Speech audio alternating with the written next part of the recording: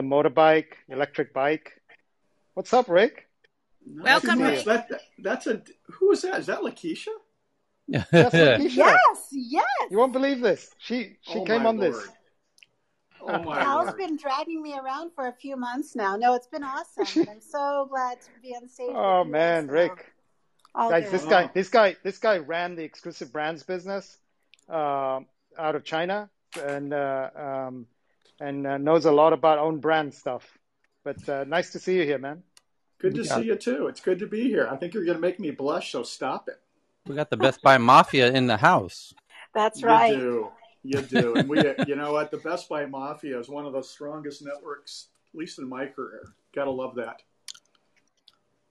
Well, it says a lot how affectionate you all are for each other when Best Buy alumni jump in here. That's true. I mean, even with regards to Cal, I mean, and that's saying something. That's funny. Yeah, thank you, my friend. Thank you. No, What we You're were trying welcome, to Cal. Tyler. You know what? You're so I right. can The go love on is about deep. how you're the most brilliant, one of the most brilliant guys I know, but you know what? This group doesn't want to hear that. They already know that. No shit. It could help a little bit sometimes, but never mind. Well, you know what? Next time you need that kind of reinforcement, just remember, I'll call you in. You've got a Yeah. lifeline here. Dial a friend. Yeah. Okay. So, Rick, this your first time at Tech News Around the World? No, I've audited a few times, Okay. but I've not been pulled up on, Yeah, just on hang, stage man. here. Hang. This is Audited. gonna be good for you. It's like it's turning into a Scientology thing. I kind of like it. We could bring in some of that stuff. Where's the sound? Here we go. He's from LA though. He's like you, man. Yeah. Taylor. He's got a lot of you in him. He's like LA guy. You don't He's have talking audit like Matt Damon, janitor learning advanced calculus audit. Rick. You don't have a daughter that might be dating Anthony, do you? No, I don't. Okay. Thank God. My daughter moved to Chicago. That's a whole nother story. I was born in Chicago. Oh, gee, it's getting sticky in here. Keep quiet. Oh boy. Yeah. So we're all 1 degree of separation in here. So we're going to cover. Well, so Rick, if you don't know, or for anyone in the room who doesn't know, we're going to start off as we have been lately. It's still a work in progress, believe it or not, many months later, because honestly, we're not married to any one format other than the end goal of revolutionizing this concept of the news and trying to consistently push ourselves to figure out how do we stretch, and we've taken great advantage of this incredible new innovation of a platform called social audio, aka Clubhouse. And the key is the fact that we're able to get together in a colorful cast of folks from all over the planet, geographically and professionally, and that this room has a unique format, and that anyone in the audience is allowed to jump up on stage and share a headline from their part of the world. And that's what part of the secret sauce. The other part of the secret sauce is that plus sign in the bottom right-hand corner of your app, if you're using the Clubhouse native app. And that allows us to invite in people who know what's really going on behind these headlines in a way that the journalists writing these headlines don't even know. And that's honestly the super secret sauce of doing the news through this incredible, cool social audio format, as you will soon see. So, off the top, we'll start with the biggest. I happen to have this very trusty, heavy, clever tool that allows me to see all the biggest headlines as determined by how many publications are covering the story and how many people are tweeting the stories. So, for example, the biggest news right now is after England's defeat in Euro 2020, Boris Johnson and others condemn racist abuse of players on social media, with some calling for tougher action by platforms. That's the headline from the New York Times. The Guardian has a similar headline. Boris Johnson condemns appalling racist abuse of England players. CNBC says Facebook and Twitter under fire after England soccer player faces racial abuse online. Forbes says racist abuse targeted at Black England players denounced by UK's Boris Johnson, FA and Prince William. BBC says Euro 2020, why abuse remains rife on social media. Politico says UK police investigate racist abuse of England's football players after Euro 2020 loss. And Financial Times says England manager blasts unforgivable racist abuse of footballers. Sky News, Reuters, The Independent, The Telegraph, ITV, BBC Sport, Daily Mirror, Mashable, Vice, and a whole bunch of others that I don't have time to even read, all doing the same. And then we've got the tweets, and you've got Boris Johnson tweeting out that this England team deserves to be lauded as heroes, not racially abused on social media. Those responsible for this appalling abuse should be ashamed of themselves. You've got the Metropolitan Police in the UK saying we are aware of a number of offensive and racist social media comments being directed towards footballers following the Euro 2020 final. This abuse is totally unacceptable. It will not be tolerated and will be investigated. And Priti Patel says, I am disgusted that England players who have given so much for our country this summer have been subject to vile racist abuse on social media. It has no place in our country, and I back the police to hold those responsible. And then you've got Sacha Baron Cohen jumping in. Hey, Mark Zuckerberg and Jack Dorsey, Facebook and Twitter are spreading racist attacks on these black athletes. Online racism leads to real-world hate crimes. It's time to rid racism from your platforms once and for all. Stop hate for profit. Hashtag stop hate for profit. And you've got even the official English Twitter account, and Sadiq Khan, who, if I recall correctly, was or is the mayor of London. Yeah, still mayor of London. Still is. And then you've got the official mayor of London account. You've got thousands of other people tweeting about this issue. So I will, this is more of a UK thing. Cal, can you add a little culture, maybe Carl or one of the UK geeks? Yeah, I mean, it just might be that Britain is still racist. I mean, it might not just be the social media platforms. Okay, well, simple as that. We can go on to the next article. No, but clearly there's this, the point that it can be shared on social media is what's upsetting people, that such unsavory views can be said on and publicly not only displayed, but shared without. Is there a penalty for making racist comments on social media in the UK? No. You just get kicked off the platform by the platform. But to Sacha Baron Cohen's point is maybe not as much as they should be. Like they're still on. I guess they need this. This gets back to the age old issue that we the moderation, right? The moderation of the platforms, right? We're back to that discussion, and where do you draw the line, and what do you do, and when's enough, and then we're crossing the line of free speech. No, so check this out. Giving opinions. It's more interesting than it first appears, because here's an interest. Normally when we read stories like this, they go something like this: some group is being silenced for saying something. And we are upset at the social media platforms for silencing us because we used a hashtag that the platform said was hate speech. And it wasn't. I didn't do hate speech. I just used the hashtag of, Free Palestine. And we were all, I got banned or blocked. All my friends got banned and blocked. And everyone's getting banned and blocked for, doing something that really wasn't hate speech. That's normally what happens when we read these headlines, and those people are upset that their tweets got removed, or social media posts, I should say, were removed. And let's look at the process. It's the algorithm sees something. Well, no, the first process is other people start flagging your social media post because they don't like the hashtag you used, and then that's training the algorithm that what's common amongst all of these flaggings that are happening in the past hour or two? Everyone's flagging posts that are using this particular hashtag. Okay, this hashtag might be offensive. So let's remove all instances of any posts that contain this hashtag. So yours might get removed, even if correctly you didn't say anything offensive, but you used a hashtag, and that hashtag is being used by other people who did say offensive things. And that's why their content got flagged.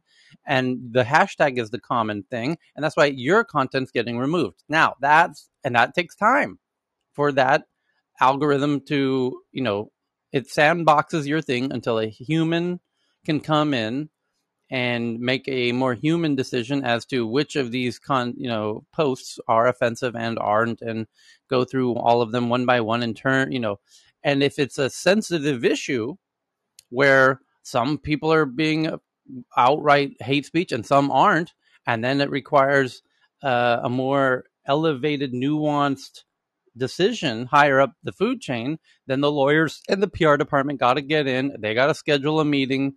That we got to schedule the meeting for tomorrow because Tony's on vacation in Baruba.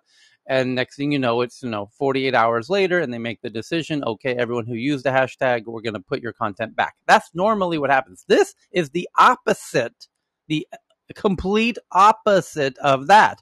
This is humans saying, you've got a whole bunch of content that should be removed that you haven't. That's completely, entirely opposite. Now we're complaining that the removal isn't happening quickly enough. And in the case that I just laid out for you, it was content was removed and isn't being put back fast enough. And you get people pissed off. And so now you see this incredibly impossible tightrope that these social media platforms have to deal with in terms of walking the tightrope of erring on the side of removing too little or too much. And it's incredibly, in 2021, it's difficult. I'm optimistic they will continue to improve. I'm optimistic that they intend well. I don't honestly perceive a genuine bad behavior on the part of the social media networks generally when it comes to these things. And yeah, I mean, Tyler, it's difficult. Go ahead. Yeah, please do.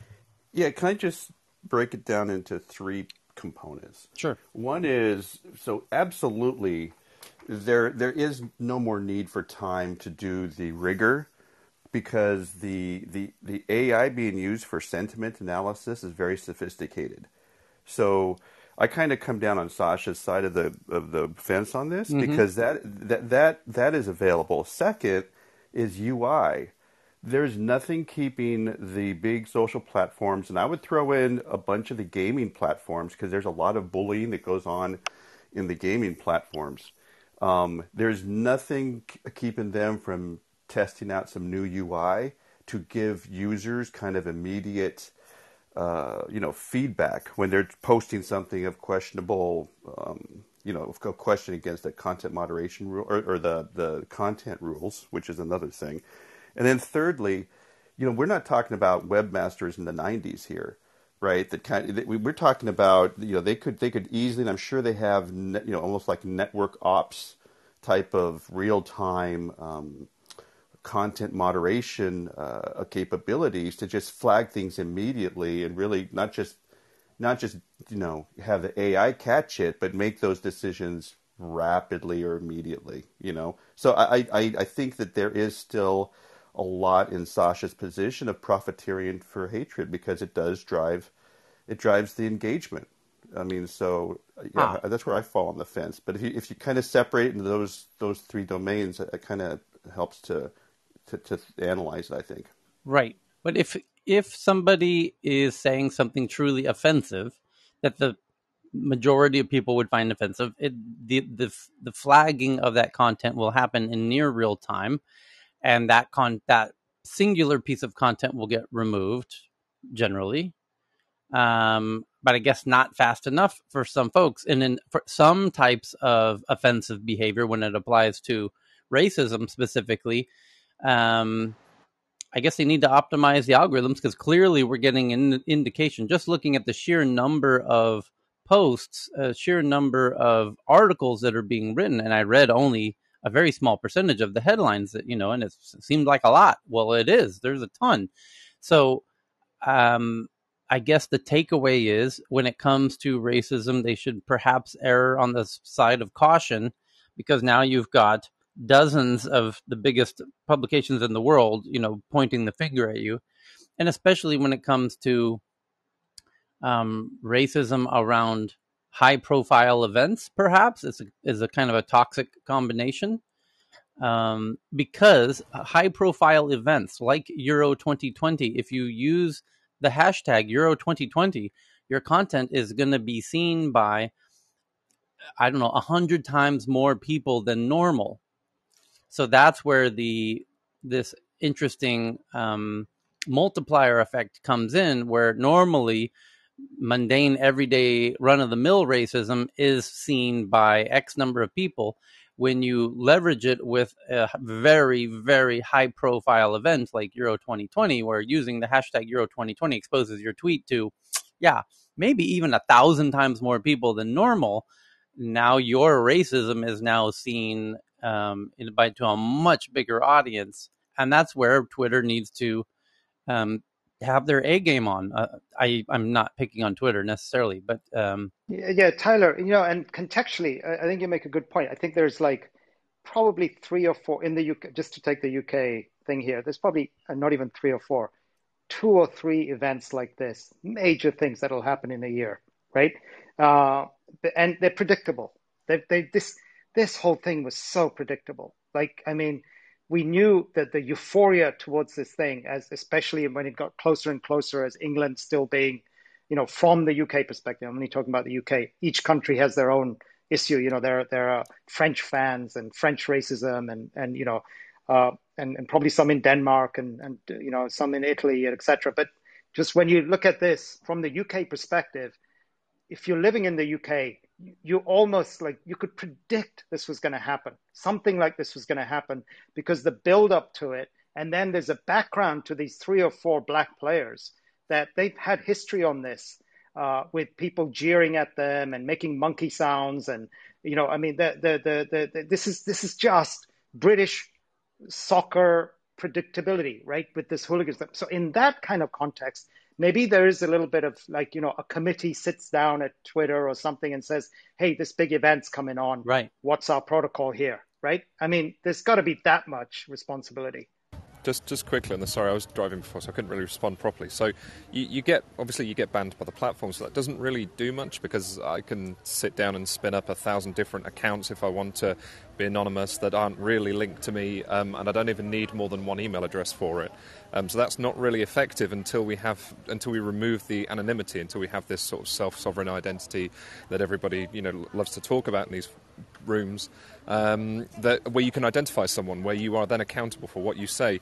I mean, in the UK we do have sort of a hate crime unit as such for digital hate crime, sort of harassment, bullying, racism, that kind of thing, and they handle several thousand reports a year, but out of that I think it's somewhere between 1% and 3% actually amount to anything and actually go to the courts. So it's a very, very, very low percentage of these crimes that are reported for online hate that actually anything happens about them. So it's and even then the UK justice system is so unbelievably slow in dealing with anything like this. Years and years these things drag on for, and then nothing really happens. So yeah, it'll be interesting to see now once the technology of being able, because as it is right now, the default is that countries and platforms don't insist on full, thorough identity checks of individuals, with some rare exceptions.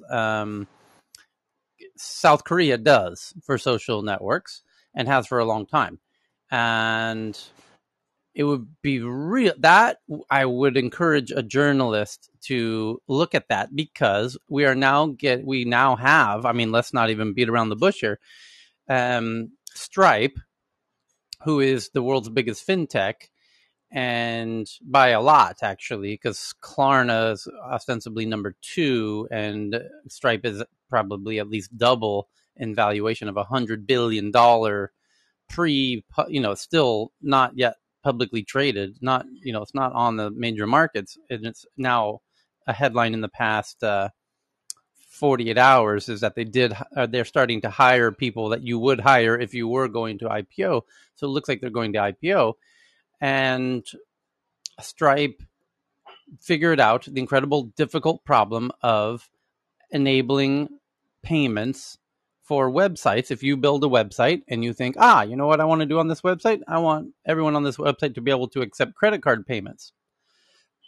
Then you almost certainly will use Stripe to do that. And when Clubhouse wanted to allow people to pay money to each other via tip jars. It was a very simple decision to use Stripe for that, because Stripe is, as the Clubhouse CEO said himself in the most recent town hall, they are, have the highest levels of security, and actually also about the simplest to integrate with.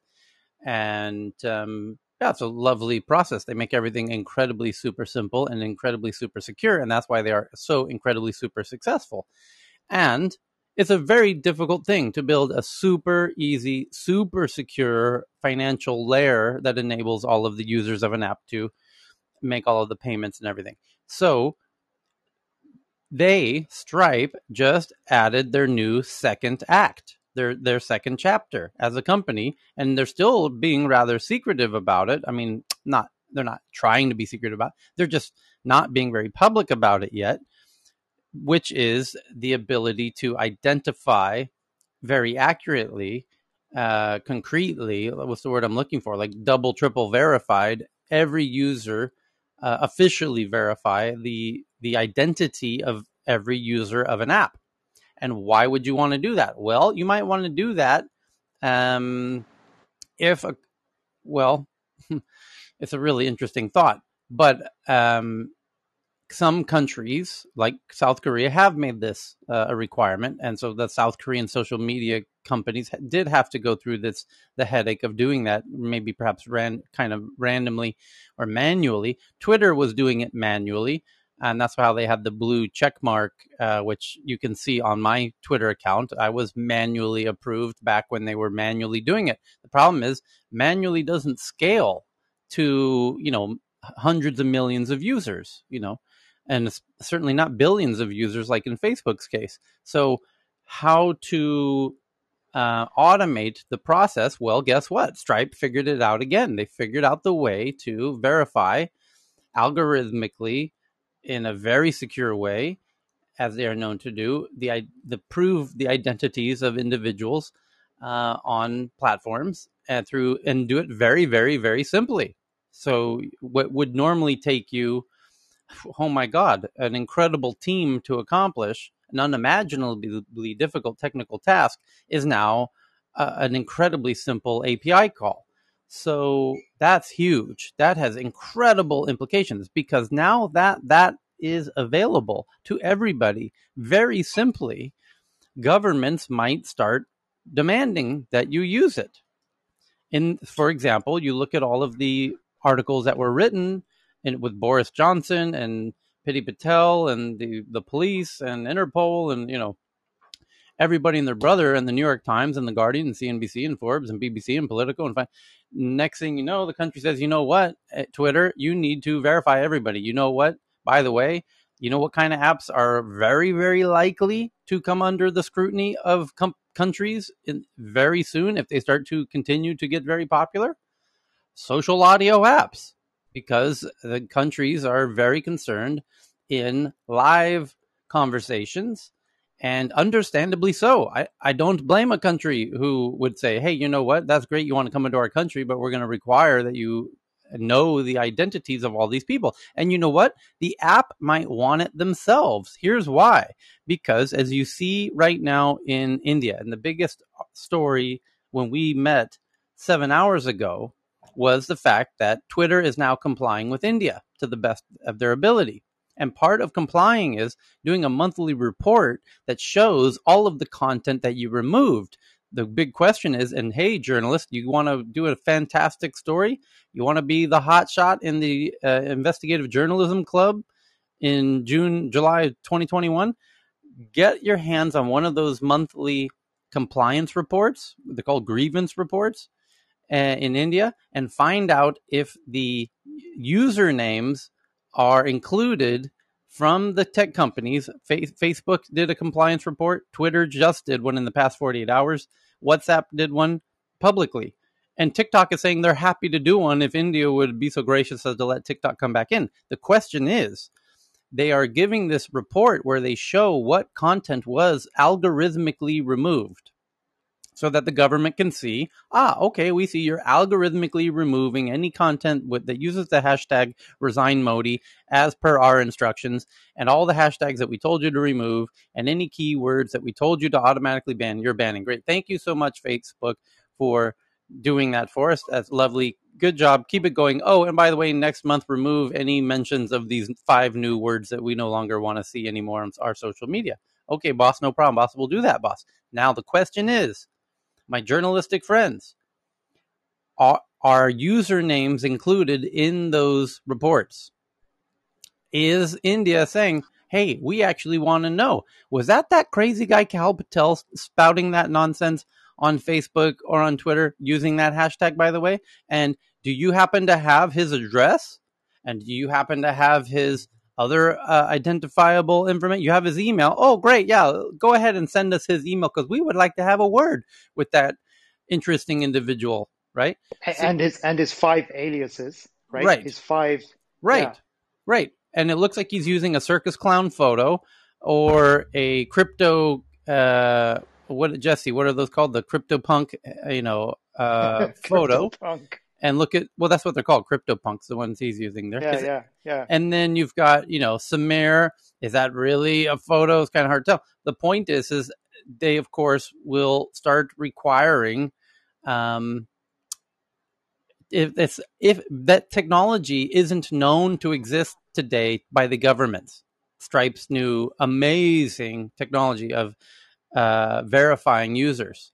As soon as the governments are aware how simple it will be to use Stripe to identify everybody, they're going to start requiring apps to use it, as Korea already did. And that will be very interesting. And I believe by the way, I was making the point that these social audio apps might be the first where, no, you better believe the social audio apps are receiving hundreds, if not thousands, of requests per day from governments saying, can you please tell us more about this Monica Jasuja individual, because she said something at 5 minutes past noon on Wednesday that something about Modi that we didn't like. How do we know that they are doing that? Because they're doing all of the other apps that are being forced to comply with all of the stuff that people are saying that they don't like. And because there was a headline about 2 weeks ago, which no doubt Cal will remember, Monica, I know Cheryl will remember, that the Indian intelligence agencies, of which there are several, are all up inside of Clubhouse.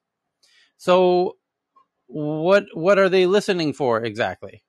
And when they hear things that you're not allowed to say on Twitter that would automatically be removed on Twitter and Facebook, because the governments have told those platforms to automatically remove anyone who talks about Resign Modi. And here you have a room dedicated to Resign Modi. And now all of a sudden they want to know everyone who was in that room. And now you understand, what's ahead of us now that the cat is kind of being let out of the bag with this Stripe identity verification. But then again, you likely will avoid the scenario that we started off with, which is this England and Boris Johnson and Priti Patel and everybody talking about all the racism that's coming out on the social media. You might not have so much of that once, Facebook and the social platforms are able to identify. Now, it doesn't mean that you can't have a funny photo. In fact, that won't matter at all. And it doesn't mean you can't use a funny name. In fact, you could change your name to, Goosebumps 5000 and have a crazy unicorn photo. The app knows who you are. That's all the government cares about. That this account at this time, whatever the account's name is, doesn't matter. We know who the individual is. We know their birth date. We know their social security number, their address, their bank account, and 5 other things, because Stripe does know your bank account, by the way. So that's where it gets very interesting. The users themselves within the app might not know who Gooseberry 5000 is, but the app does, and the government does, and that they do, and that will stop Gooseberry 5000 from spouting nonsense, very likely. It'll be very interesting to see what that world looks like. And if you're a journalist interested in this topic, as I think someone should be, go look in Korea and see how their social media behaves differently than other social medias to give us a preview as to what that world will look like. Chris? Or you're just applauding? I was going to say, it's never worked in their advantage to verify fake users because their user numbers were higher as you had more of those secondary accounts. And then for me, I personally think Trump being deplatformed is probably going to be the real step towards this, because I think you're going to have a lot of people saying this is what Trump said, and it's not actually what he said. And they're going to just have to let him on. And then they're going to use this as a segue to say, hey, look, we're going to now start verifying everybody who uses this platform. So that's just my 2 cents. I really hope that the likes of Clubhouse and social audio doesn't get too bundled in with, at least the ones that aren't offering transcriptions, bundled in with the movements that are happening with Twitter and Facebook, because there's a clear line in the sand between the two of them. If I post something onto Facebook, until it gets removed, moderators comment, it's there, it's permanent, as it were. Whereas the rubbish I might spew at any given point is transient. It'd come and it's gone, and it might be offensive, it might be stupid, whatever, but it's there and it's kind of gone. And it doesn't have a lasting effect. The effect is there in that room. Now, if you talk about the responsibility of Clubhouse, if you've got a reoccurring room where dangerous or racist things are happening, then that's the persistence. That club is the persistence factor that you have to remove, that your responsibility is to remove it.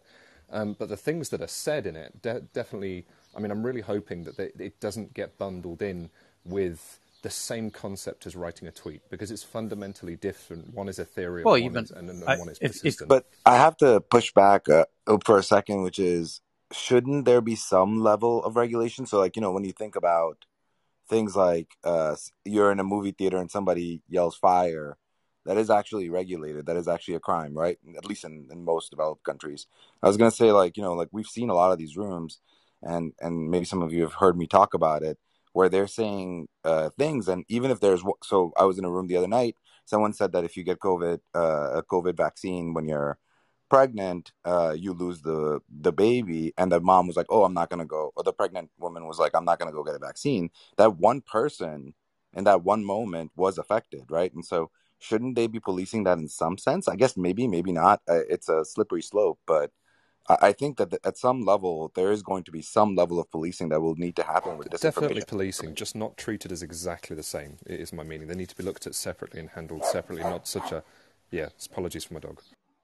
Oh, no worries. Yeah, I think there are different risks. I think Carl has a point, and I think Danish has a absolutely big point. Just from my experience here in 6 months, there's different risks. Voice creates so much trust so much quicker, right? And so therefore it has a risk of people convincing people of things much quicker, right, and much more effectively, and that can have both sides of it. One, you can influence and share a good idea or a helpful thing much quicker and much faster and much more helpfully, and we like to think this room, we like to share insights and news and things. So, but on the other side of that, you get the scammers, and you can get people to trust you to create amazingly elaborate scams, which, a while back, you had people like Tyler and Jason, trying to expose some of them, but, they can't do it for the platform. So I think there has to be, I don't know what it would be, but there has to be some level on that. It's a very different platform, though. I do agree with Carl there, but I do see the risk of people saying one thing on this, and maybe that's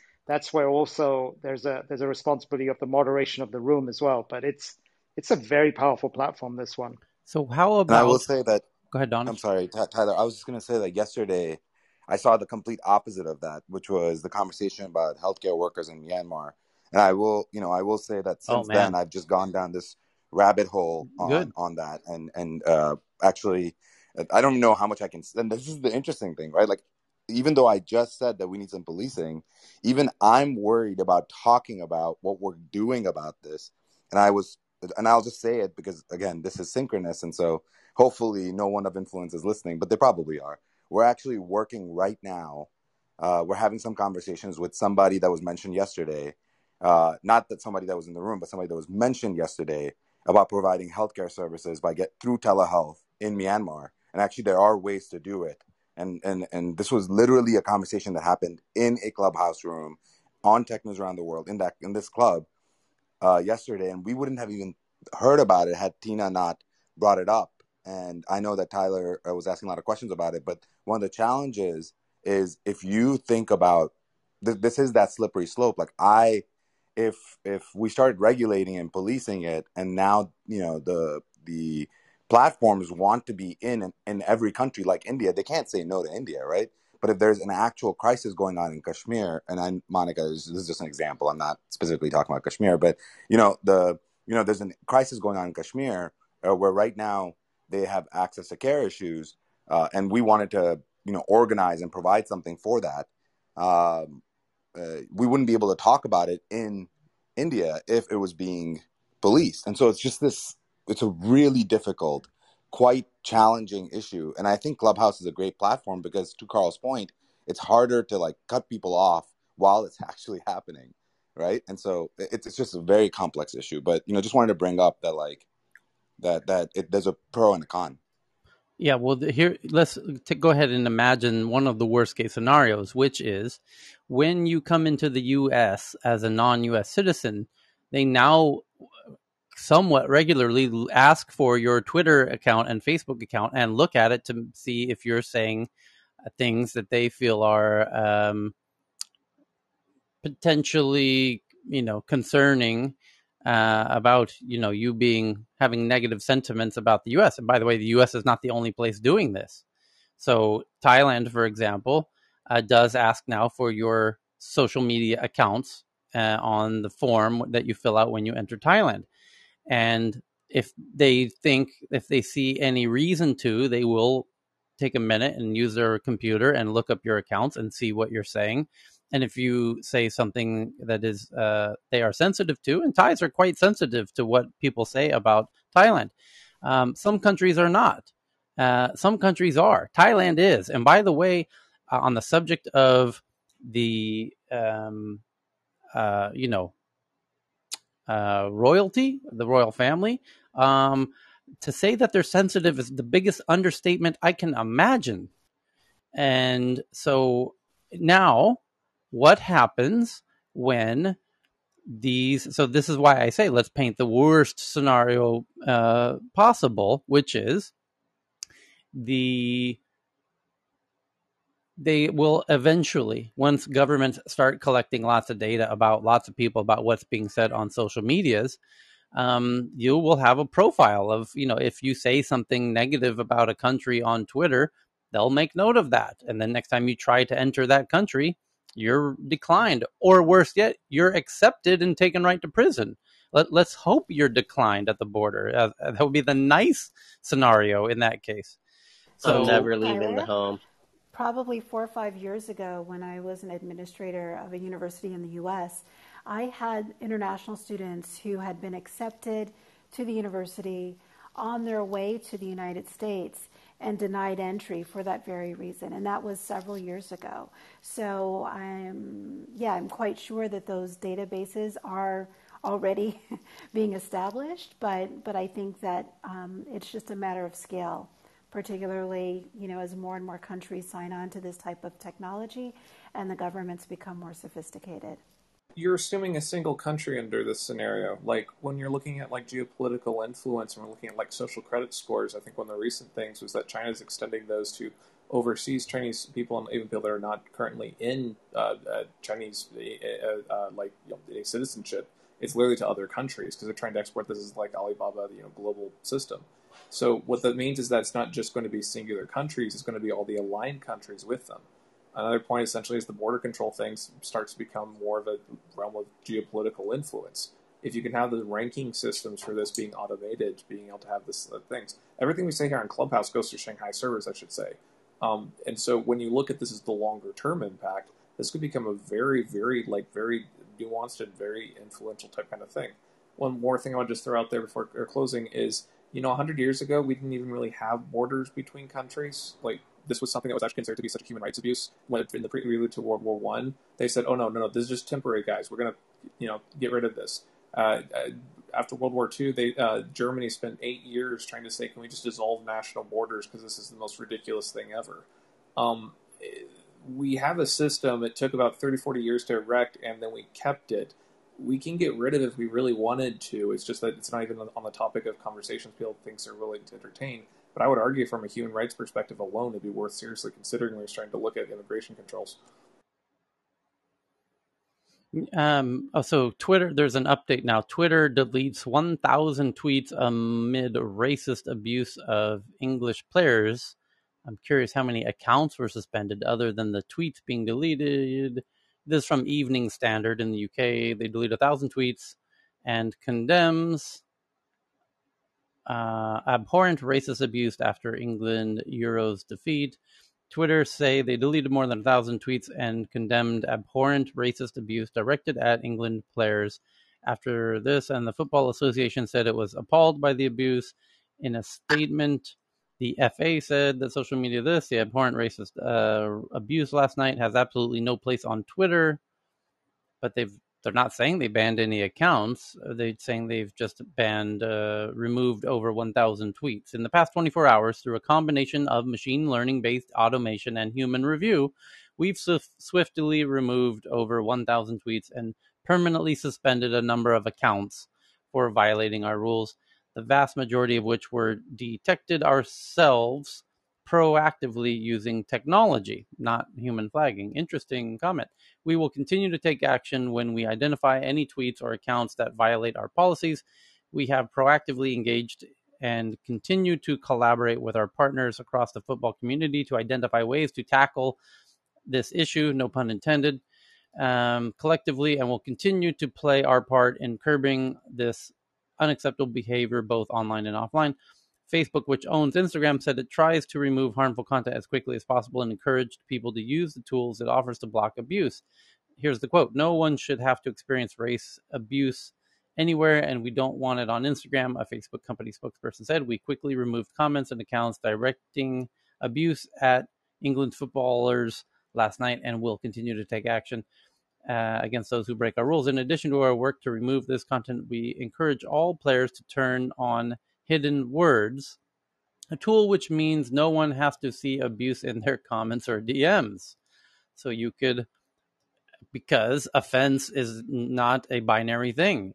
So some things that offend one person don't offend another, and it's a gradient. It's again not binary. It's not black and white. Some words are offensive to some, and everyone's offended by different stuff. So if you want to stop seeing things that are offensive to you, just tell us what those words are, and we'll make sure you never see those words again. Interesting that they bring that up. No one thing will fix this challenge overnight, but we're committed to keeping our community safe from abuse, is the final word there. There you go. So the other big headlines today, we just covered the first, and it took 42 minutes. And the other big headline right now is the second biggest, based on volume, is Microsoft has agreed to acquire a security intelligence company called RiskIQ. A source says Microsoft will pay over $500 million in cash for the San Francisco company. And makes sense. They've got vulnerabilities that have been pointed out even recently. And they good on them that they are acquiring security intelligence companies like RiskIQ to help them deal with that. And they're incredibly valuable. That is a booming space, which was one of the headlines we covered when we met 7 hours ago. As we meet twice a day, each weekday, click on the title to see our schedule. And when we met earlier, 7 hours ago, it was about the point that security tech companies, of which Tel Aviv is the global hub, that those companies are absolutely booming in 2021, and that's not a surprise, and it's not a coincidence that it's also, hacks are also booming. They sort of go hand in hand. So the third biggest headline at the moment is that the FCC approves Amazon's request to use what are called radar sensors to sense motion and enable contactless sleep tracing functionalities. And lots of people are tweeting. This is being covered by lots of people like Insider and SlashGear and PCMag and Tom's Guide and TechRadar and others. And the issue essentially is that Amazon has won permission to monitor your sleep using radar, which is the headline from Business Insider. And the bullet points are that the FCC gave Amazon permission to make a device that can remotely monitor people's sleep. The device will use radar to track a person's sleep and your movements. So your movement will trigger the radar on. And Insider reported in January that Amazon was working on a sleep apnea device. And so Amazon wins this. The FCC approval document published Friday said Amazon's description of its proposed device includes radar sensors to enable touchless control of device features and functions, which, by the way, will ostensibly allow you to do controls with hand gestures in the air. It also, so you could turn off your waving your hand rather than saying something. It also said the device would be stationary, and Amazon plans to use the radar capability of capturing motion in a three-dimensional space to enable contactless sleep tracing functionalities. And trick question, everybody, why is Amazon interested in your sleep? Any guess? Tyler, have you caught the button on your mic, mate? Say again? Have you caught the button on your mic? Your volume is just cut in half. Or is that just for me? I think it's just you. No, I got two. No, it has cut in half a little bit. Yeah, here also. Okay, hang on, I'll fix it. Apologies, I think buddy. the answer is juicy data, Tyler. This is like the Jeopardy prize where it's impossible to lose. That's right. And then also on that, we have a winner. 3-4. I heard somebody a couple say months back. The answer. A couple months back, Amazon also said that they are using acoustics and listening to heartbeats to actually identify the different people in the house. All sorts of fun. Just throwing this out there, essentially, I think an earlier preceding technology to this before Amazon's was Google's APT lab. And they were doing some work with Soli, I think was the name of the project. What's interesting is that particular lab, I think they might have shut it down by now with things. So that was one of their main projects, and they're looking at wireless gestures for for the watches and stuff. But then they were really focused on alarm clocks for a little while as a form factor. But for the wireless thing, and they're saying, hey, we can detect sleep with this. What's interesting is that lab was specifically started by a bunch of ex-DARPA alums. So I'm kind of curious if there's particular military applications for this. I don't know. I think it might just be literally that, we've had access to radio frequencies and can do all sorts of cool stuff for decades. It's just we haven't had civilian sector equivalents for a while. So it might just be literally, hey, can you guys want to do anything fun with this? We've had it for forever. I don't know. Mm-hmm. Yeah, so just to kind of give a little bit more of a context on the sleep side. So what they're doing is wireless actigraphy is what it's called. And actigraphy is, as was mentioned earlier, just how much you're tossing. That's one of my banned words on my banned Twitter list, by the way, but go ahead. Well, you can't go to certain countries now. That's right. You can't go to Denmark, I guess. But I was going to say, at the end of the day, actigraphy is really exciting in some senses, but very difficult to get real data from. What is interesting, I was just looking through the actual approach that they're taking. So they're taking actigraphy plus they're adding to that sound. And as you guys may know, with sound, voice AI and other types of audio-based AI tools that are out there, we're now able to get a lot more information than we used to be able to at much higher fidelity. And so they're combining actigraphy with the sound, if you're snoring and the way you're snoring, if you're doing something called periodic breathing, which is if you ever heard somebody snore, they go snoring lighter and lighter and lighter and lighter, and then they stop breathing for a little bit. And that's called periodic breathing. And they actually mentioned that, which is very interesting. And so I think this is actually aimed towards a true, again, maybe I'm just naive, but it does seem like it's actually based towards a true sleep apnea testing. And with enough data, you could be able to see if somebody is moving towards sleep apnea. And with sleep apnea being one of the most underdiagnosed diseases out there, especially obstructive sleep apnea in adults, this is another foray, another way for these companies to get in and get early diagnosis. And then maybe they'll be competing with CPAP.com and selling CPAPs. I mean, who knows? But at the end of the day, there's always a real, not nefarious, but real profit-driven thought process. The data, of course, itself. But I'm really impressed by their level of detail on this. And maybe I should stop being so impressed by the fact that they're actually thinking about the medical side, but kind of fascinating. I love this contribution, Dr. Danish. And what I'd like to say at a macro strategic level you look at what Amazon is trying to do overall, and that is they are disrupting healthcare at the pharmaceutical level, at the distribution level, and if they don't collect health data, and arguably they're already behind the game if you look at Apple, then they're going to be at a competitive disadvantage further down the line in the future. And that's one possible, I would say, business strategy point of view.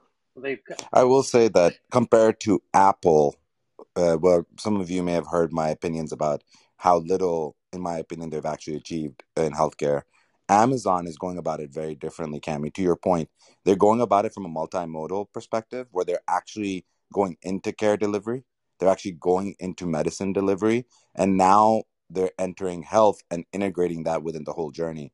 That's what's super exciting, to your point. I just want to make sure that Apple, in terms of the health and wearables, to me has not really met its incredible potential promise. And just looking at the level of clinical thought process in this specific one, Apple has had the ability to do actigraphy, but then they didn't match it with all the different modalities. I've just been very impressed with the way Amazon's going about it in a much more comprehensive way.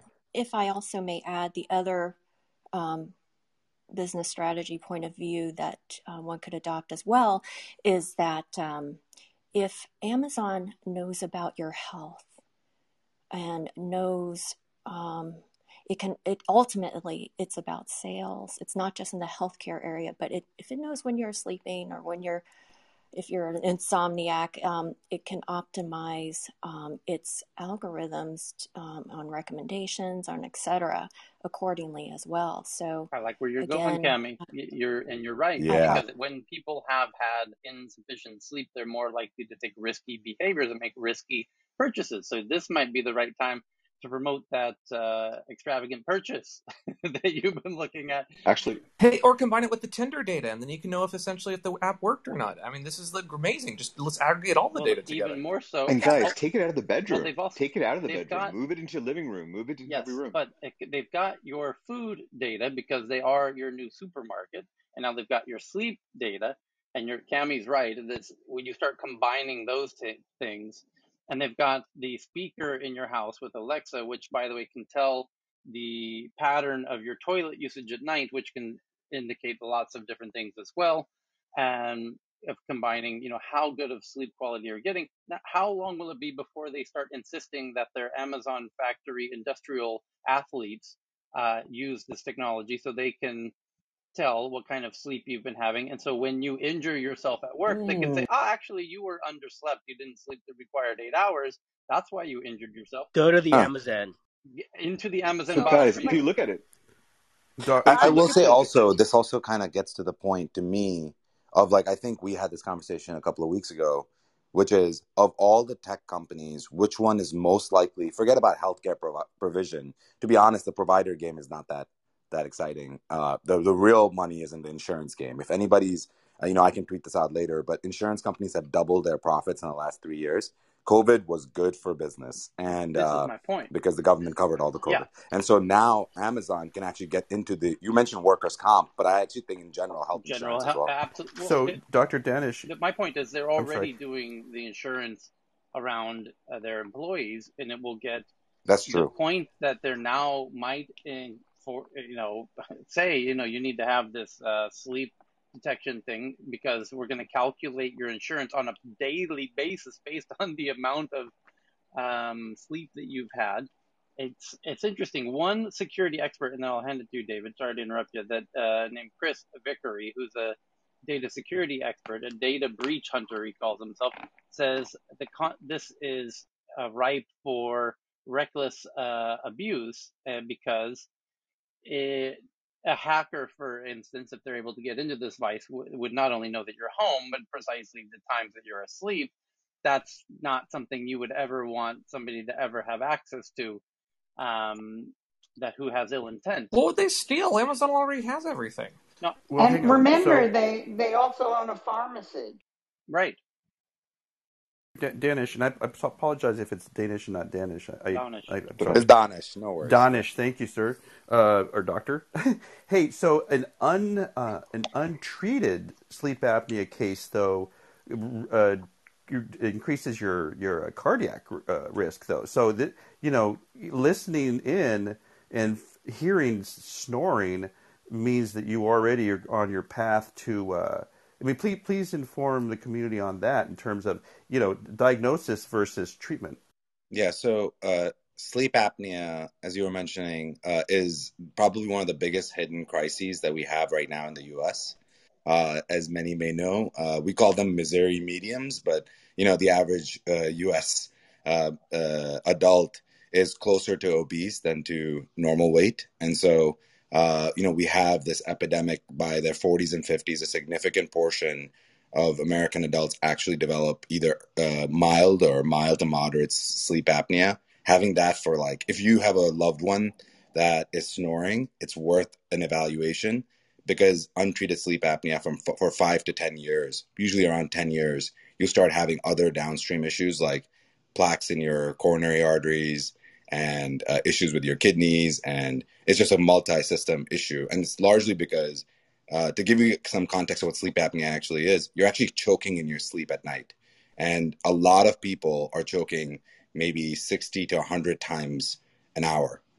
So that gives you a sense of how bad it gets. And that's moderate sleep apnea. That's not even severe sleep apnea. So, and choking, what I mean is hypopnea. Apnea, probably, 1 to 2 every hour. So it's pretty bad when people have it, and a lot of people have it. So, everybody knows a friend who the husband and wife or the spouses, they sleep in separate rooms because of the snoring. To David, your point, sleep apnea is the precursor to a significant portion of heart disease that exists in America, which is the number one killer. So, and if you are an insurer, again, I'm going to get away from the clinical side and get into the juicy data, but beyond that, juicy dollars. And really, as people don't realize how much of an insurance company. So the real truth is, when you have more than 500 employees in the U.S., we have this weird system called self-funded health insurance. And so you actually fund yourself. So when Cal was at Best Buy, even though it may say Aetna or Cigna on his card, every time Cal went to the doctor, that was actually paid directly from Best Buy's balance sheet. That is actually how it works in the U.S. It's kind of the weirdest. And there are some people out there like Gurley and other people, what's his name, I can't remember his first name, from Benchmark, but they actually are completely convinced. Bill Gurley, yeah, who are completely obsessed with the fact that employer-sponsored health insurance is what's ruined healthcare in America. But it's largely the employers actually paying for their balance sheet every time. And if you work for a company that has, again, more than 500 employees, there's a 90% chance that you have self-funded health insurance. And so, when we're saying Amazon is an insurance company for its employees, they are legitimately, if you as an employee of Amazon go to the emergency room, they're paying the bill out of pocket. They're not the employee, but Amazon. And so they're a true health insurance company already. And they're one of the largest employers. Walmart, people may have heard of this, but Walmart had such a big problem with this that they started flying people across the country to get Thank you. So hopefully that's helpful. So sleep apnea is legitimately a huge business. That's why I actually believe that's why Google bought Fitbit. To go after sleep apnea, and we're seeing the same thing with Amazon. And Amazon's taking a very interesting approach, which is completely sort of ambient approach versus you wearing a watch or you wearing something else, because that's sort of the way Amazon does it. They're sneaky about it. So you could pre-screen your employees to see if they're going to be a medical issue for you before you even say them, because you already have the data on everyone, on all the citizens with stuff. So you can say, oh, that person's going to be a medical risk for me. I just make sure. No, it wasn't. That would be discrimination. I'm looking for secondary, third order effects. It was the algorithm that figured it out for me. I didn't happen to know, Congressman, that it was happening to discriminate against everyone that could be a medical liability for me. And Tyler, you can play the conspiracy music at this point or not, if you want. But the thing is, if you think about it, what's the biggest problem with all these voice assistants? The camera on the unit, right? Now they've changed to laser. So laser, for people, they'll think, oh, yeah, it's for health reasons, right? It's great. It's for bedroom, yes. But imagine if they expand this to say, okay, now we're going to assess how you're doing. What if you fall? And this is amazing. For seniors, it's amazing. I love it, right? But I'm just saying from a privacy standpoint, LiDAR is not LiDAR here, but I'm just saying LiDAR, for instance, is very good at basically getting a quick image of the person, right? They could actually, people don't understand that. You could actually create a full image of a person through laser, right? So if you move this type of device to every single room in the house, saying that it's for health reasons, imagine the amount of data that these devices can capture. It's not for health only, it's for everything else. And that's great. That's the best part for Amazon. I love it for healthcare because from a senior standpoint, it's great. I mean, what Dr. Danesh was saying is in terms of sleep apnea, that's great. But by the way, snoring does not mean you have sleep apnea, but it's one of the possible signs of sleep apnea. So don't go and get panicky. You have to have these apneic events where you stop breathing during the night. That's where you go and you can't breathe for a bit, and then you start breathing again. That's the key. But going forward, also, if you think about seniors inside of a house, if they fall on the ground, and let's say this laser finds them on the ground, and that's an alert system that could be sent off to a loved one or someone, caregiver. So those things are key, for at least in my space. But from a privacy standpoint, there will be some questions asked, because just because you get rid of a camera per se, that doesn't mean that you're not still being monitored. So this is something that people will have to think about going down the road. But this is a great idea. In response quickly to something Chris said, where you were talking, Chris, about the reasons why Amazon would want this, what they can use this for and whatnot, a much more conspiratorial and darker conception is the fact that you would be able to monitor and track your employees and know to what degree you were pushing them too far and burning out. So you could potentially keep the pressure and the stress and the workload on your employees at an optimal level to either just stop them from burning out and algorithmically decide at what point they turn to unions, or you could figure out at what point of stress and burnout your employees are and get rid of them in an altruistic and less public and union involving manner before they get to that point. And we laugh, but seriously, when you're talking about hundreds of thousands of employees, that makes a huge difference in your bank balance. So I want to hold on. We had a bunch of ladies all trying to jump in. Florina and then Anna Marie, and then the guys can jump back in. But Florina and then Anna Marie. Thanks, Tyler. So let's say I'm an Amazon employee and I have an Alexa in every room in my house.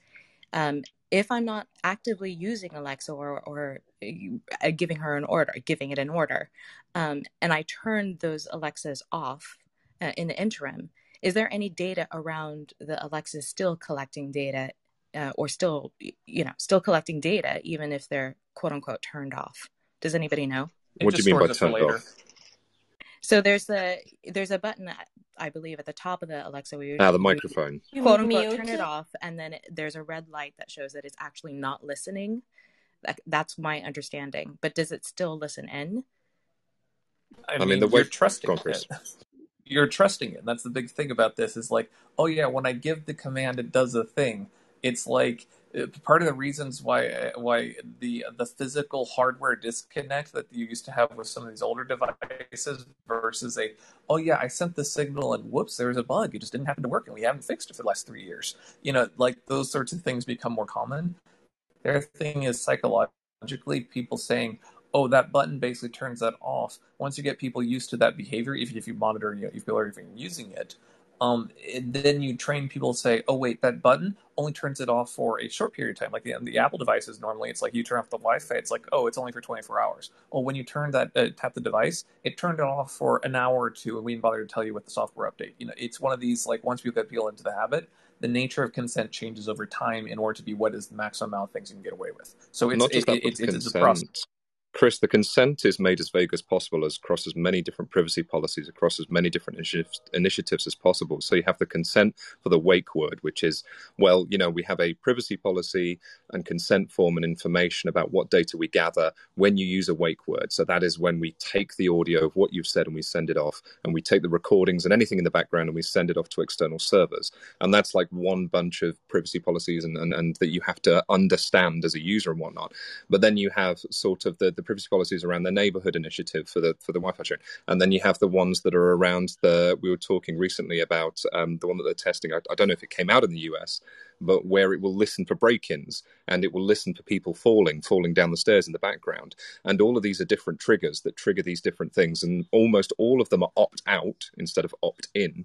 So when you're turning off that microphone, whether or not that turns off one feature or 12 features changes all the time, depending on where you are, what jurisdiction you're in, what country that you're in, and what you've accepted and what you haven't accepted. But it's done on purpose. It's obfuscated like this to make it confusing on purpose. I don't know if we really want to go down this pathway for conversation, but just throwing this out there for maybe a future conversation title with things of, like, is it even possible to kill off a corporation like this? Like, I'm not saying, should we or other things. I'm just saying, is it even possible past a certain point? And is there a threshold where the feedback mechanisms just don't even work? Because these are the sorts of features that we see as technologists, and they're very obvious. And from what I can see, the enforcement mechanisms are relatively weak. We're going to have another round here with the 5 bills of antitrust, I'm told by the representatives and the Stars and Stripes Forever crowd that essentially is going to be the ultimate reckoning. I'm very skeptical of that. And the thing is if that fails to occur, we do not currently have enough of a political system to basically enforce a whole lot of things. So I'm just wondering, is there an end-game plan of, what happens if we can't bring these things back in?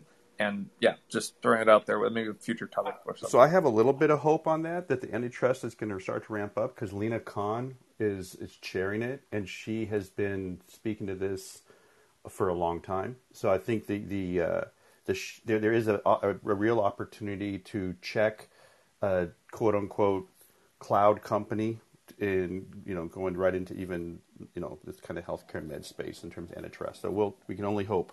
Anna Marie, you were waiting. Hey, yeah. I was just going to say to Dr. Dinesh's point, the way Amazon is approaching this is different completely, I think, than Apple. They've been working, have a team that has grown by tenfold, specifically around AWS services for healthcare and connected healthcare and all the other devices that can plug into their existing ecosystem, including any sort of new rollout they have on acoustic monitoring. But as he was talking about the sleep apnea issue, which I know to be a huge issue given my past experience in the sensor space, this has been available and used widely in the consumer world around baby monitoring. And I was thinking about it today because Owlet, the little sock baby monitoring company, is going public with their SPAC this week at a $1.4 billion valuation. And I know this because the co-founder is my chief operating officer of my med tech company. But this is a space that is not even a thought has been previously given to what happens to that data, how that data is collected, and again, terms of service vary, by jurisdiction. But it's quite commonplace to think well, of course I would want to know if my baby stops breathing during the night, right, or has some sort of an incident. And it's a combination of not just monitors that, in this case, they wear the PulseX monitor on the foot, but it works in tandem with cameras that are so good that in the dead of night, they can notice any sort of change in breathing. And now, so I just wanted to sort of share that, there's a pathway here where we've certainly considered a certain level of acceptability for monitoring, little babies and children to make sure they're safe. So getting that mindset for grownups probably isn't that much of a stretch. Thanks for letting me share that. I wanted to comment. Go ahead, Alex. I just want to bring up a point. I'll turn it to you. That Johan, are we set for next week to do security room? Because this topic is so relevant. Because the one time that we did it was wildly successful. So let's make it a new weekly thing. Yeah, the thing is that I have now assembled a team with a lot of knowledge people that you have around you in the form of James from MasterCard, together with a couple of Australians that seems knowledgeable. And we have Carl as well that I've asked. I've not had any. Let's see if he is online. He's not. But we need to set a date. We need to set a day and a time slot that suits everyone. So let's take that, you and me and Carl. Okay. Aslak, go ahead. And by the way, Aslak, what's going on? After you make your point, I have a question for you, but go ahead. Yeah, I just wanted to say that one thing. I was working at Mindler before, and I remember when I was doing stuff there that one of the big things, not only sleep apnea, but it's also one big kind of indicator is mental health when it comes to your sleep. And mental health also is of course one of the reasons people are not or take the leave of absence. And especially, I think someone talked, it was Dr. Danish that said that sleep apnea is kind of one big problem, but I would also say obviously that mental health is one of the things that is going to hit a lot of people's realities after COVID is kind of winding down. Probably not yet, I think, because there's so many variants coming out and we're getting new doses and stuff like that. But I just wanted to put that forward. And I think what's more interesting, I think, is to try to figure out some of those root causes, and any tech that's going into kind of the predictive space is more interesting to me. So if it's being obese or overweight that causes sleep apnea, there's might be some other underlying reasons why people do not sleep well. That I think is super interesting, and I think there is some interesting work going out, some algorithms looking at, for instance, social media feeds, how people are not doing so well, even though they might not really understand that. So those areas are particularly interesting for me, not just kind of, okay, yes, I have sleep apnea, then what? Well, I have to go down in weight. Well, I know that already. So, yeah, that's more interesting, like behavior change stuff. What is the latest with the new variations in Sweden? Oh, well, there's I just flew to Finland to meet my family, and going to Finland, I landed and I said, I'm a Finnish citizen, and so I don't have to be tested, right? Because I called the border control before I left the day before, and they said, no, just come in, you're Finnish, so no big deal. And they said, no, you go test yourself. What if I have 2 vaccine doses? Doesn't matter, just go test yourself. So they're very, very rigid about it in Finland, and they're freaking out because of the Russians who went to the soccer games have basically carried the Delta variant into Finland.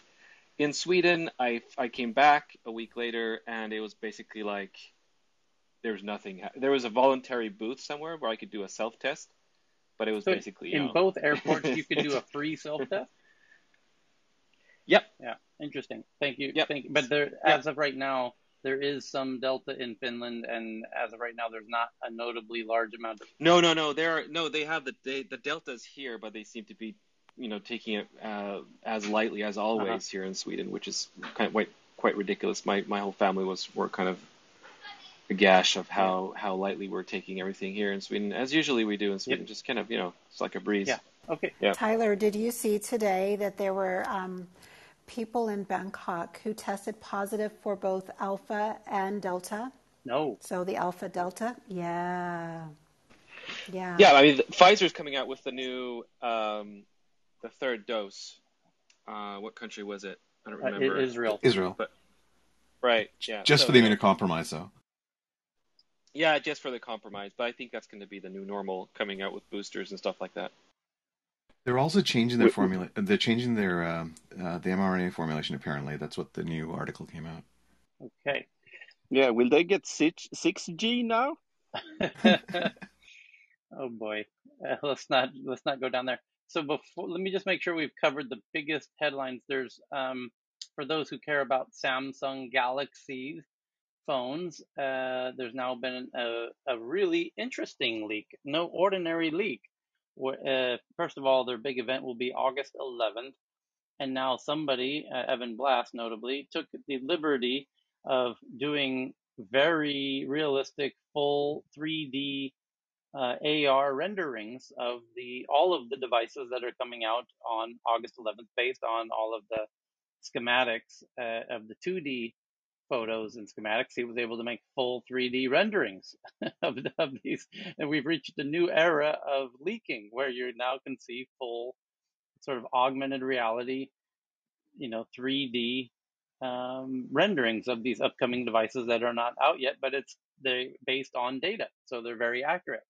And maybe the marketing department can use these. Like if they're getting ahead of the marketing job, they're basically doing that department for them.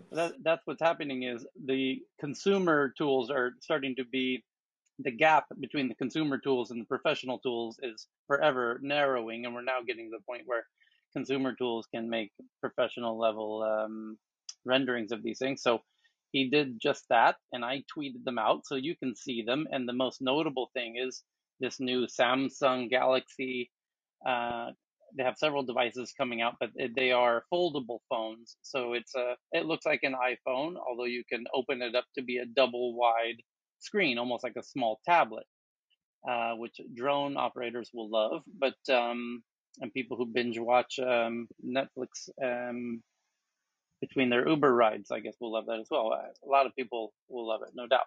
But that's one of the headlines. And there's an article from the New York Times that says a look at Facebook's long-term struggles with courting creators as it falls behind YouTube, TikTok, and other rivals in this creator battle, which is it's just starting, honestly, but it's going to be a very, very real thing in the very near future. It's really just started. And we were talking about this when we met 7 hours ago about Pinterest was in the news with how they are now positioning themselves to attract creators on Pinterest. Now that Pinterest is getting into the e-commerce game themselves. Yes, Pinterest is very much getting into the e-commerce, and because they have to. Why do they have to? Because creators who spend the time of posting stuff on different apps are going to do it where they currently, you already realize people use the apps where they get the most followers, the most likes, the most, engagement. And now it's turning into e-commerce. So people will be using the apps where they make the most money. And so Pinterest needs to get into e-commerce, because if they don't, people will stop using it, because they're going to start realizing, these apps are all about making money now. I make money from my Twitter followers. I make money from my TikTok followers. I make money from my Instagram followers. I don't make diddly squat from my Pinterest followers. That app can quickly go in the delete bin, right? Goodbye, Pinterest. It's been fun. So Pinterest understands that. So they have now adopted e-commerce, just like every social media app will do, including Tinder.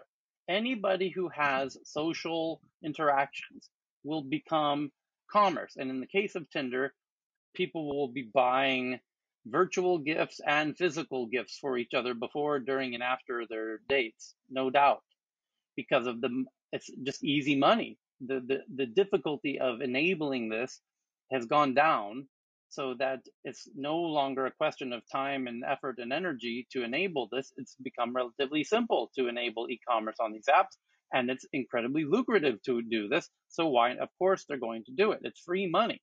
So, and more importantly, it's now the bare minimum as a social app that if you want users to use your app, they better be making money from it. That's sort of the point that Pinterest now finds themselves in. And that's what the article is from the New York Times, that it's looking at Facebook's struggle of courting creators as it falls behind YouTube and TikTok, in part because YouTube was really one of the first to start paying their creators. And that started in 2007, I want to say August of 2007. And I know this because I was the very first person to ever be paid on YouTube.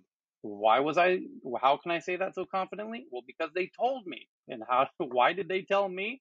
Because we had the same investor from Sequoia Capital, who was their lead investor and was our lead investor. And we were pivoting our company. And the idea was, why don't we make lots of videos for YouTube from our main investor, who's also their main investor? Great idea, Roloff. Thank you for that. And he sold it to Google. And the idea that YouTube itself was in a very similar position that Clubhouse is in today, which is there's lots of brands who want to engage with Clubhouse. And YouTube had lots and lots and lots and lots of brands that wanted to engage with YouTube. So, and they were contacting YouTube saying, hey, we are Meredith Publishing, which is they publish Better Homes and Gardens and tons of magazines, and we want to engage. Could we engage with some of these creators? And that's how we got connected. And so we started making home baking videos and all kinds of videos, makeup tutorial videos, guitar playing videos, and we started becoming a content farm for YouTube because we were being paid. We were making tens of thousands of videos a week exclusively for YouTube at their direction. They were telling us which videos to make because those were the videos that they had sponsors to sponsor them, right? And so they had to create a payment mechanism, a paid creator, and a monetized ability in our account. And by the way, it was the same exact split that they still use today. The 45-55 revenue split is still precisely the same. That started with the very first content creator, namely myself. It's still in use today. All content creators get the same revenue split, although it's suspected that now that TikTok is getting into this game in a big way, and all the other apps, Instagram, Twitter, and all of them, that we now might see, and my buddy Jason, who's always has very accurate predictions on these things, said in his most recent podcast, the All In podcast, he thinks that YouTube will now have to give a better cut to the YouTube creators. And I think he's right. I think they probably will, because these other apps are giving a much better cut to their creators. Like Twitter is like they're giving 70% to the creators and they keep 30%, and TikTok is probably doing 80%. And here Facebook's still back in the, roughly 50% split. So it's going to be very interesting. YouTube had a huge head start of, a decade on nearly everybody in this regard. And there's tons of people making millions of dollars on YouTube. And yeah, they have a huge head start. But every app is going to get into this in a big way. Facebook is struggling with this, but no doubt they're going to give it a very sincere effort, and that's what that headline's all about. So I'm going to tweet that out from the New York Times for everyone who wants to get into that one. And then there's, speaking of TikTok, the Wall Street Journal says they now have sources that TikTok put its U.S. IPO plans on hold after meeting with Chinese regulators, which asked the company to address security issues. It's kind of an ever ongoing drama related to the Didi IPO, who didn't listen to the authorities and went ahead and did their IPO. And then we found out something 7 hours ago, which our friend David helped to softly confirm, which is there was 3 new apps who, like TikTok, all decided to cancel their IPO plans. Chinese tech companies that have, because of Didi's cancellation of their IPO, because Didi didn't cancel their IPO, went to New York, did their IPO, and then were quickly punished rather extensively by having all new user signups. Users are no longer able to sign up.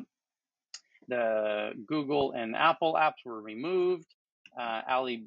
Both the Alibaba platform and the WeChat app, all of the apps in there got removed, and the 25 other apps that Didi has in their portfolio were all removed, which, by the way, one of the headlines today was that Didi said that's one bridge too far. That's where you're starting to get like really aggressive towards us, like removing all of our 25 apps in China.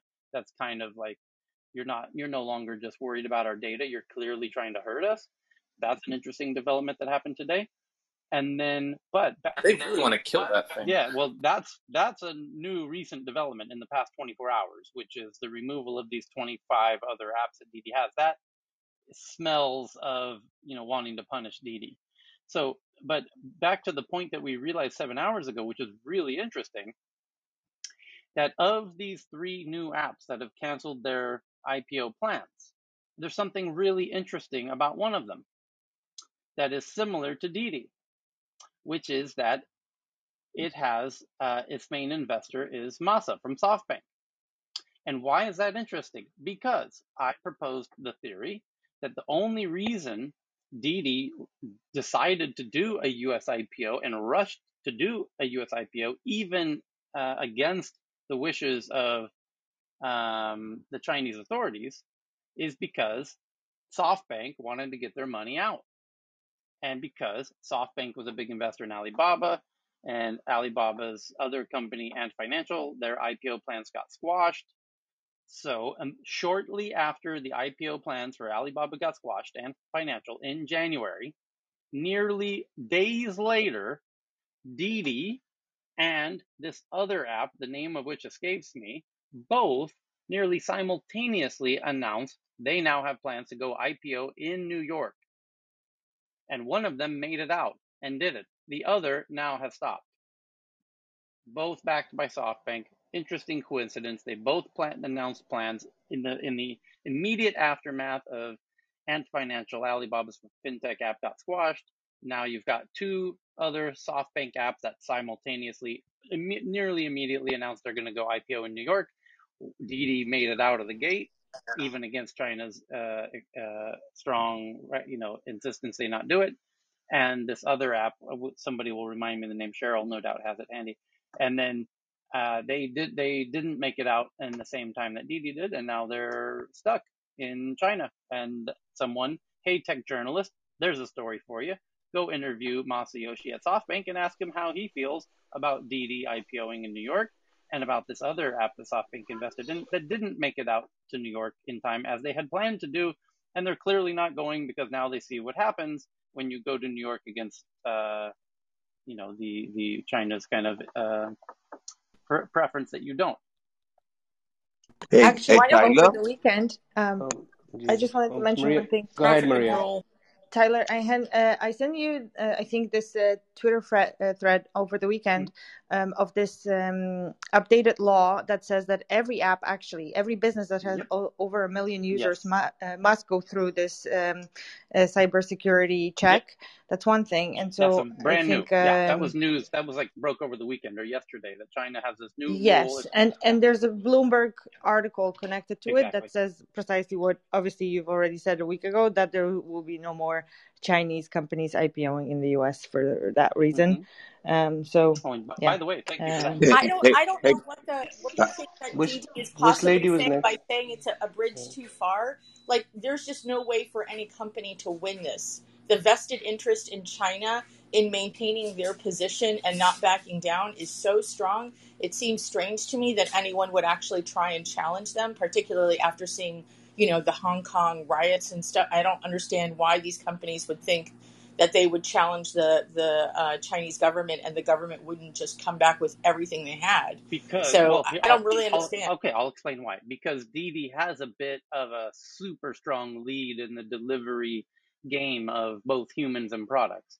And so that's a valuable asset to China to have that company doing that. And they could replace it, punish it to the degree that it gets killed and another one takes its place.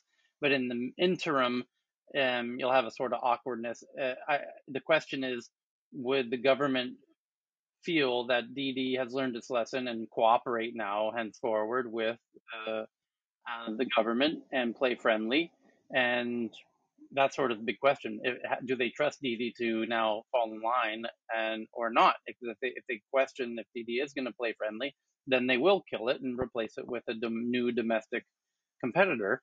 But if they feel Didi will play friendly, then it's already got scale. It's being used millions of times a day by everybody. You might as well let it do its thing. It's very useful, very utilized.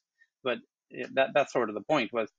It was interesting to see. We weren't sure which of those was going to be the case. We didn't know, are they really going to try and kill it? And then, of course, they would need to replace it, or are they going to let it exist because it has some utility value to China?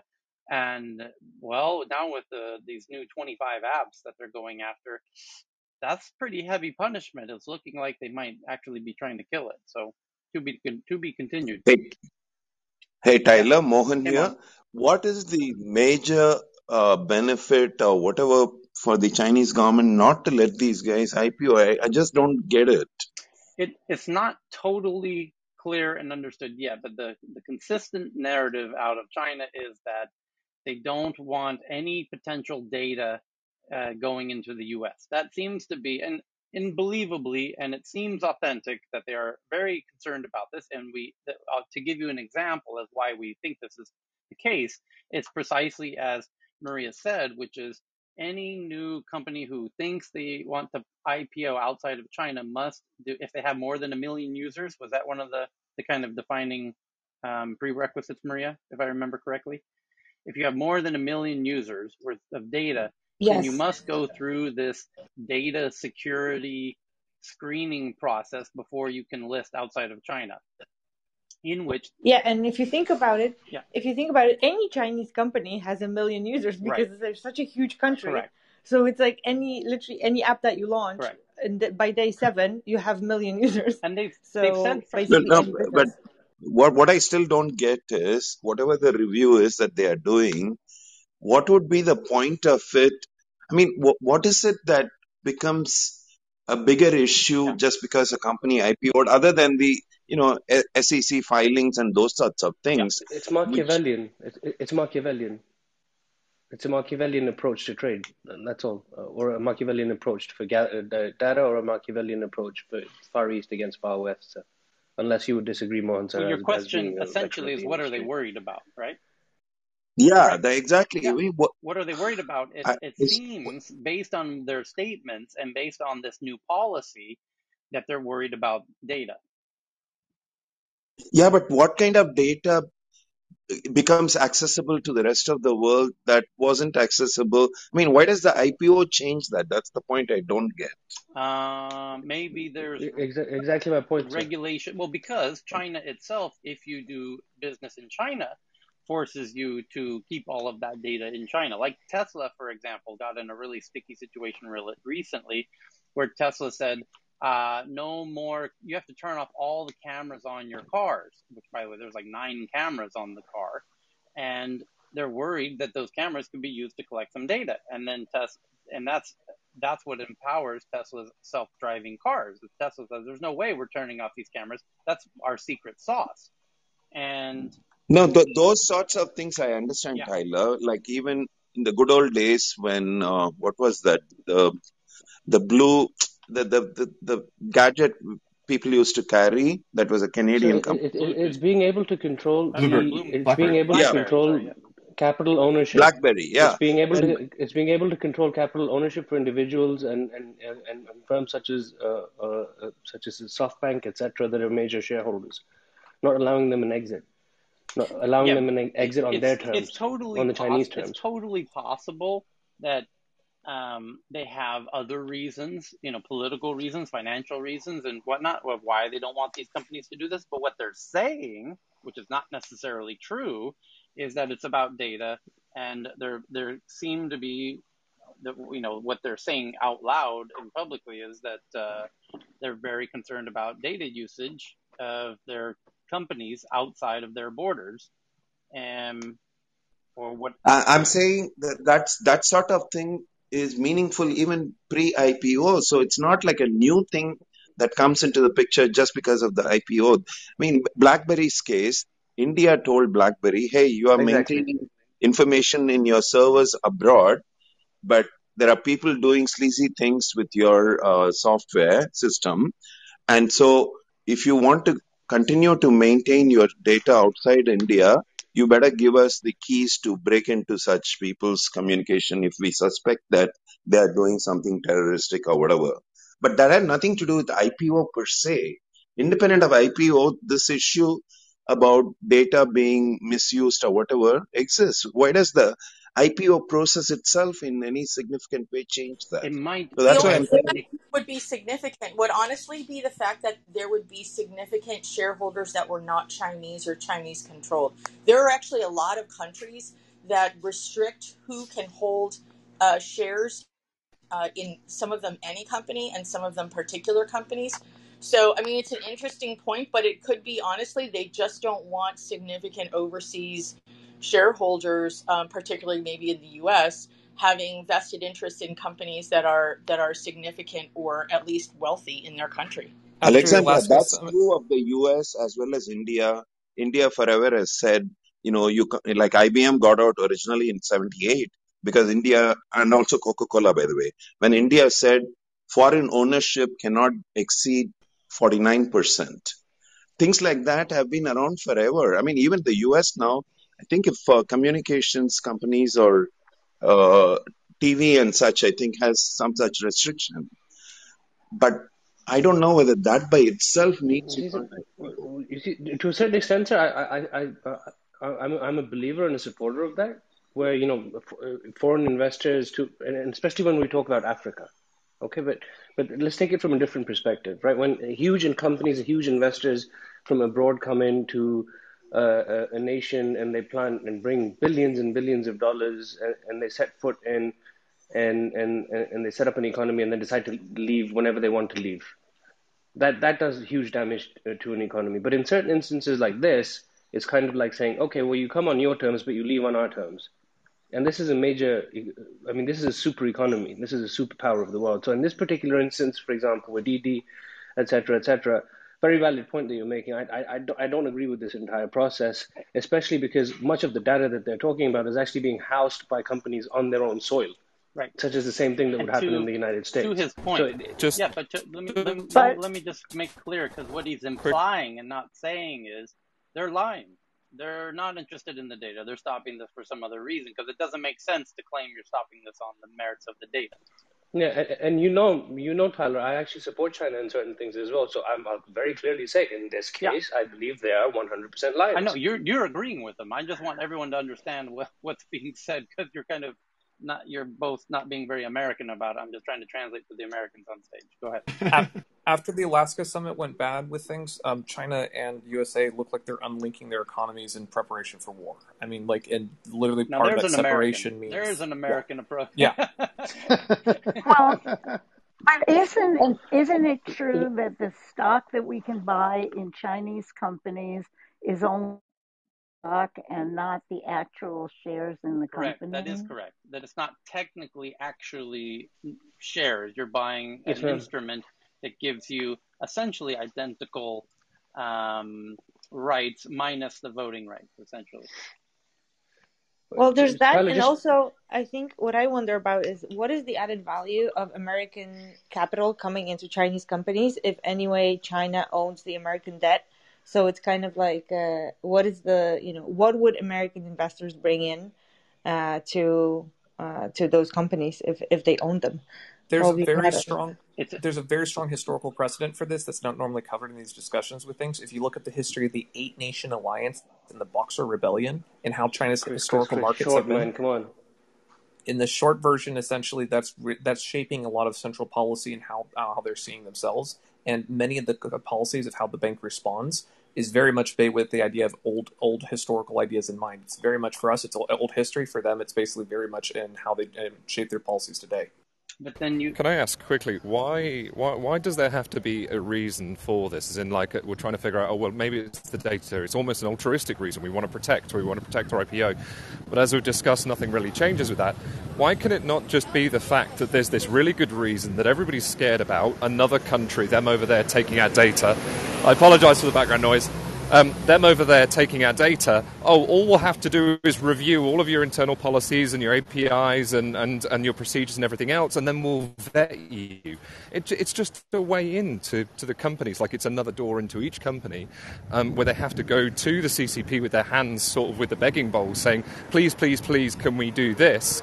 But only by your merit, and here's all of our data and processes, and tell us what we can and can't do. I mean, does it have to be anything more than that?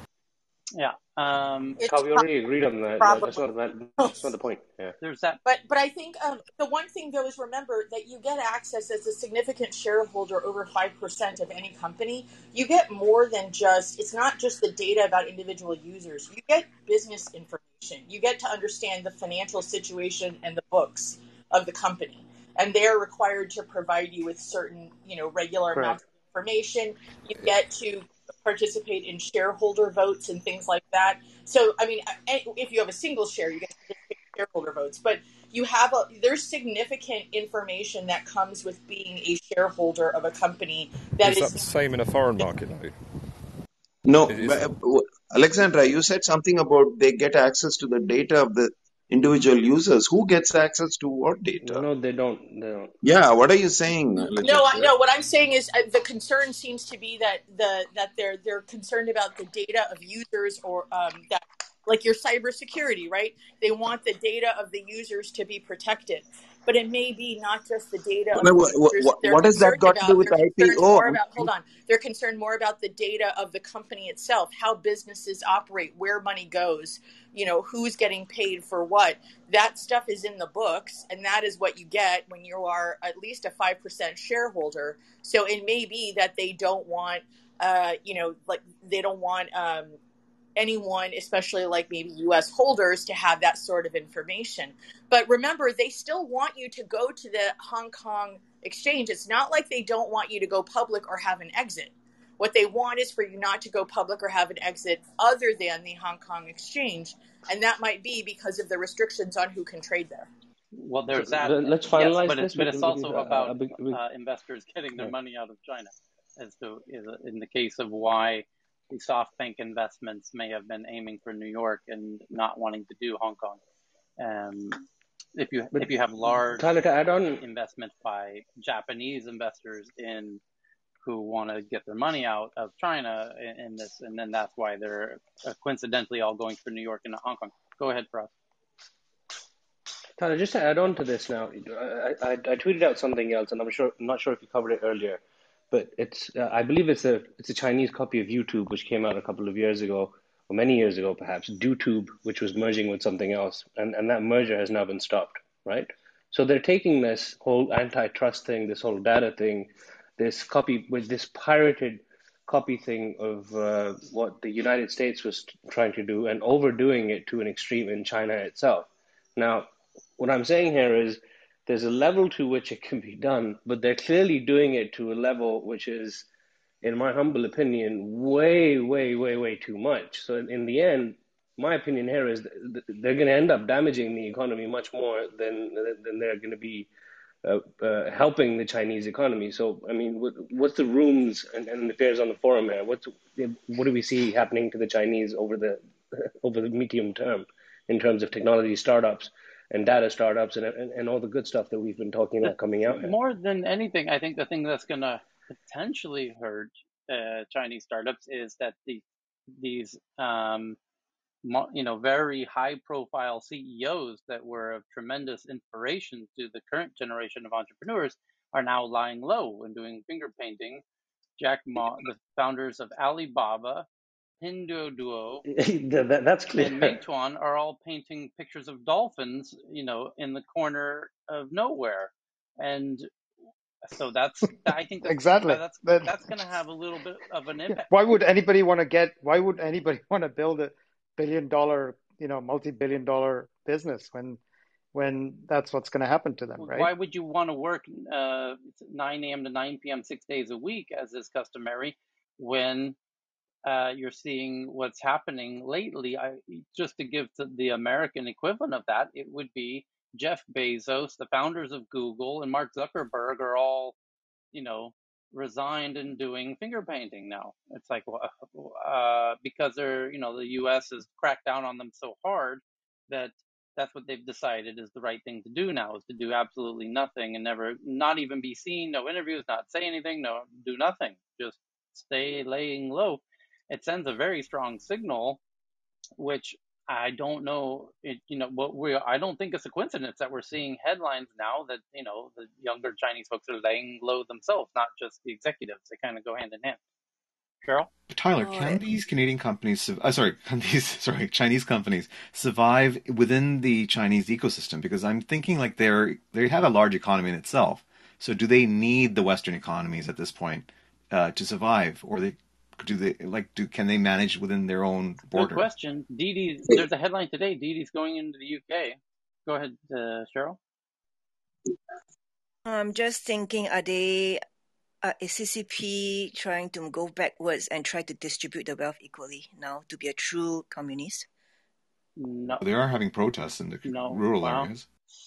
Hey, Heyman, when I was in Hangzhou a few years ago and looked at the visited the Alibaba headquarters for the first time, in their showcase, which they use to explain their activities, there were so many countries that were marked as ones where Alipay had done investments, including in Paytm of India.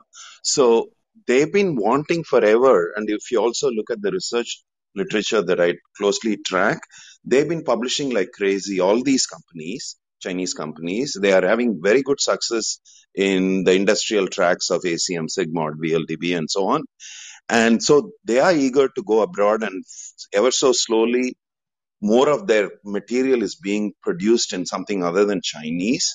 And so they are definitely wanting to expand their domain of operation to be beyond just the US, just China.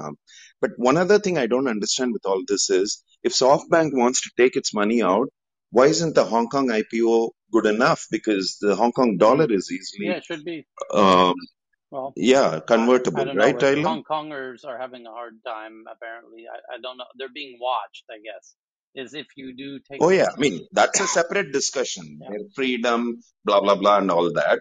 I'm just saying from a purely monetary viewpoint, being able to IPO in Hong Kong should be good enough for the No, original but it's investors. much smaller than US, Mohan. And one more thing, I think there's also a possibility that the CCP wants to have total control of all the companies within their like within China and Hong Kong, because they can still be controlling them. But if it's public listed, right, it'll be more complicated. Cheryl, you may have just unraveled the mystery as to why these. Yeah, it's more complicated because they have to follow the international rules. Why is the CCP so interested in doing this data deep dive on these companies?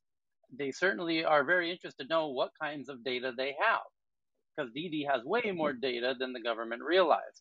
All these tech companies have way more data than the government realized, and once they realize the data they have, well, there could be a lot of very useful data in these companies that the government didn't realize they had access to themselves.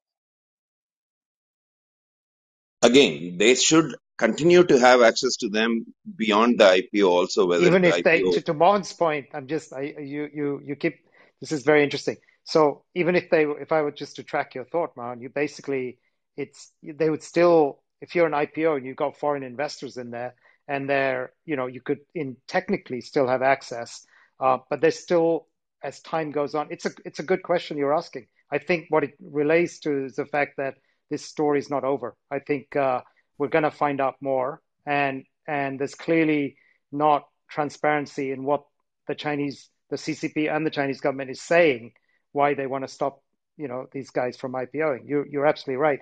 Because if you ask the rational questions that you're asking, why wouldn't they still have control? Well, you could say because, if you've got foreign ownership, there's more risk in the future that they get compromised in terms of what they can do with these companies. But technically they can't, based on, the things you've seen, Mohan, right? Yeah, so I think it's just alludes to the point that we're going to talk about this a few times, Tyler, Chris, a few more weeks. Yeah, Chris, you have a point. Well, yeah. Right before COVID, there was a leak on Reddit and the Chans, they're called, of a database of like 5 million CCP members living around the world. They probably want to see who's been exposed and whose data is where. I mean, Fitbit had, I'm not trying to say that, Strava had a version of this for like, hey, look, we're going jogging in all the military bases on the planet with things. I mean, Didi probably has like a crazy advanced version of sort of that kind of data because they have a much wider footprint and they could probably extract a lot more interesting information. I think we had a visit from one a few days ago, but anyway, that's a different topic. If you zoom out, and if you've been following tech news around the world, what we're looking at is reflective of a general pattern that's occurring on a global basis, and that is the regionalization, if not boiled down to countries regaining control of anything that is online and the technology stack that accompanies it, both hardware and software. And with the rise of artificial intelligence, machine learning, and those who control the data, the sweet data, as Tyler likes to say, will be able to fuel their AI dominance, if you will. So you see this happening at a macro level trying to reduce dependencies in other countries overall. And I'm just speaking, this is an overall global trend from a global internet, global data pools to regional and country specific. Hey, Cami, forever, Europe has had, long before the US worried about this sort of thing, trans-border data flow restrictions and all that, also in the form of, in the US, of course, HIPAA regulations, and more recently GDPR in Europe. And other countries have similar laws now. So I'm still saying those are all orthogonal to whether the company is a public company or a private company. That's the distinction I'm trying to draw. Why should any of your kind of points have any bearing on whether the company has foreign ownership or not, to a limited extent, even if they want to have control? Like I said, India had these restrictions long ago, and even now, for certain sectors of the economy, India still has such restrictions, and the US has it. It's not like the US is completely, anyone can come here and do whatever they want, and, foreign ownership can be even 100% and such. US has its own share of restrictions, especially in the, I believe it's the telecom as well as entertainment kind of sectors. And they've forbidden some foreign ownership takeover. I mean, let's not kid ourselves. And also, hey, this is Heyman again from Toronto. I mean, Toronto has one of the best stable banking sectors, right? And we're always competing to get listings. I'm just wondering if China is just doing that. It's embarrassing for their major companies to have to go to the U.S. to list to make capital, right? Capital will flow wherever there's a chance for 100 times growth, for instance. So why not force their own companies to list in Hong Kong or Shanghai and grow their own financial markets? I think that's a long play. I think that's what I would think would be the long play. I can confirm, and most people aren't aware. I do my monthly event in Stockholm, as many people know. By the way, it'll be the 9th year anniversary here soon. In Hong Kong, I was doing them before the protests broke out, and then COVID has extended my inability to do the monthly event in Hong Kong. And I was doing them at the Hong Kong Stock Exchange, which is called HKEX. That's the main event. And it is the most prestigious venue in the entire city of Hong Kong, at precisely next to the main Apple store at the IFC Mall, right in the heart of the main station, where the train that arrives into central Hong Kong from the airport, like right there. That's where HK, Hong Kong Stock Exchange, HKEX, the trading floor, the traditional trading floor, the traditional market, which is now the stock market. It's an incredibly prestigious location. And I am incredibly grateful that the Hong Kong gave me the venue, because they charged something about $30,000 to host an event there. And they, as the city was my sponsor, they wanted me to bring my monthly events to Hong Kong, and I did. And as part of doing my monthly events there, I learned quite a few interesting things about Hong Kong and China, I should say. And one of the amazing things is their incredibly ambitious plan to make Hong Kong the center of China's tech universe. What do I mean by that? They have a name for it called the Greater Bay Area. The GBA, what is the GBA? The Greater Bay Area is their plan to make they refer to everything from Macau to Guangzhou over to Shenzhen and then to Hong Kong. It's a bay, like the San Francisco Bay, except it didn't have a bridge, but now it does. And now you can go across the bridge, just like the Golden Gate Bridge, from Macau to Hong Kong, making a bay, which has a much bigger population than the Bay Area, the California Bay Area. It's huge. It's tremendously huge. And having Shenzhen and Hong Kong and Macau and Guangzhou all together is completely massive. Shenzhen on its own is the hardware capital of the world, bar none. They're 1 through 10 and nobody comes close. It's like bronze, silver, and gold and platinum all rolled into one, as anyone in hardware knows. And then you have Hong Kong, which is very unique because it's where anyone can arrive without any difficulties in terms of visas and paperwork. And they are creating the Greater Bay Area, just like California has its Bay Area of technology between San Francisco and San Jose and everything in between on the peninsula. They're in essence, trying to sort of replicate and concentrate all of the tech activity there.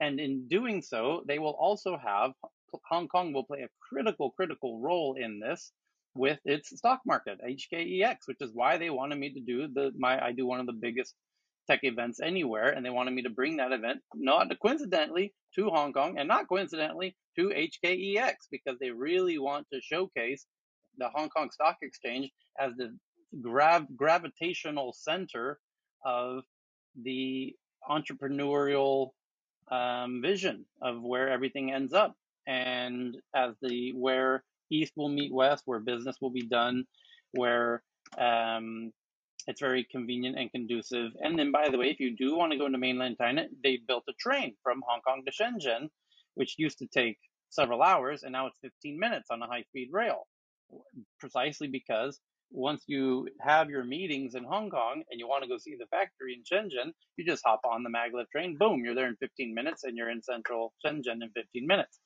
And you can come back, same day. So, and they also allow you to do that in terms of visas. I think they give you 3 days, 72 hours to go to Shenzhen. You're not allowed to leave Shenzhen as a non-Chinese, but they clearly have a very long-term plan, as Heyman is saying, to make Shenzhen, Guangzhou, Hong Kong the center of the tech ecosystem of China. And Hong Kong Stock Exchange will play the primary focus role of all of those listings. And by 2025, it'll all be complete. Well, the 2025 plan is another separate but related plan, the Made in China 2025 plan, which we'll save that conversation for a whole other room. Anyway, other interesting headlines happening at the moment. Again, looking at the biggest ones, Flipkart in India raises $3.6 billion, led by the Canadian Pension Plan, by SoftBank, not a surprise, and Walmart, who was already very much a big investor in Flipkart. By the way, you will start noticing, if you pay close attention, that the Canadian Pension Fund is starting to do some really big, smart investments. And I happen to know the person who went there from Balderton in London, who, by the way, was my special guest here in Clubhouse as an interview guest about 4 months ago when we were just getting started with Tech News Around the World. Harry Briggs left Balderton to go run tech startup investing for the large Canadian pension funds, essentially. And it's a huge mountain of money that they have. And he's putting it into the right places in these very fast-growing tech companies like Flipkart in India. That's a safe place to park some fast-growing money, I would say. So anyway, by the way, Monica, if you're still with us, you said there was some news coming out of, she keeps popping in and out today. I didn't know if she was here to make. Yeah, she's dropped out for the moment. She's gone out like 3 times already. But other interesting headlines is that the EU says it will postpone its plans for a digital tax. Why would they do such a thing? Because they say they want to focus on their brand new G20 global tax deal, where they're now globally going to work together with a very few notable exceptions of Ireland and Estonia and one other. Everyone wants to tax the shit out of these big, juicy, rich tech companies, and do it in a very transparent way so that everyone sees who's getting what out of these big tech companies, and so that they're finally going to have to pay their fair share. And it does, Ireland notably was the one who benefited previous to this plan coming into existence, and Estonia to a degree as well. And that's why they're kind of dragging their feet and resisting a bit. But that is essentially the biggest news at the moment. So I want to get, but not at all the most interesting ones, actually. I want to get into the most interesting ones. And in no particular order, Apple is threatening to leave the UK, is the headline. Lawyers representing Apple have suggested that the company leave, and UK lawyers representing Apple have suggested the company could exit the UK market if the terms of an ongoing patent dispute are commercially unacceptable. UK patent holder called Optus Cellular Technology is suing Apple for patent infringement after it refused to pay license fees worth $7 billion for using quote-unquote standardized smartphone technology in its devices. Last month, British High Court judge ruled that Apple had infringed on 2 Optus patents relating to technology that enables devices to connect to cellular networks. Optus has also made a number of additional claims about patent infringements from Apple. Kathleen Fox Murphy, a lawyer representing Optus, commented that everyone thinks about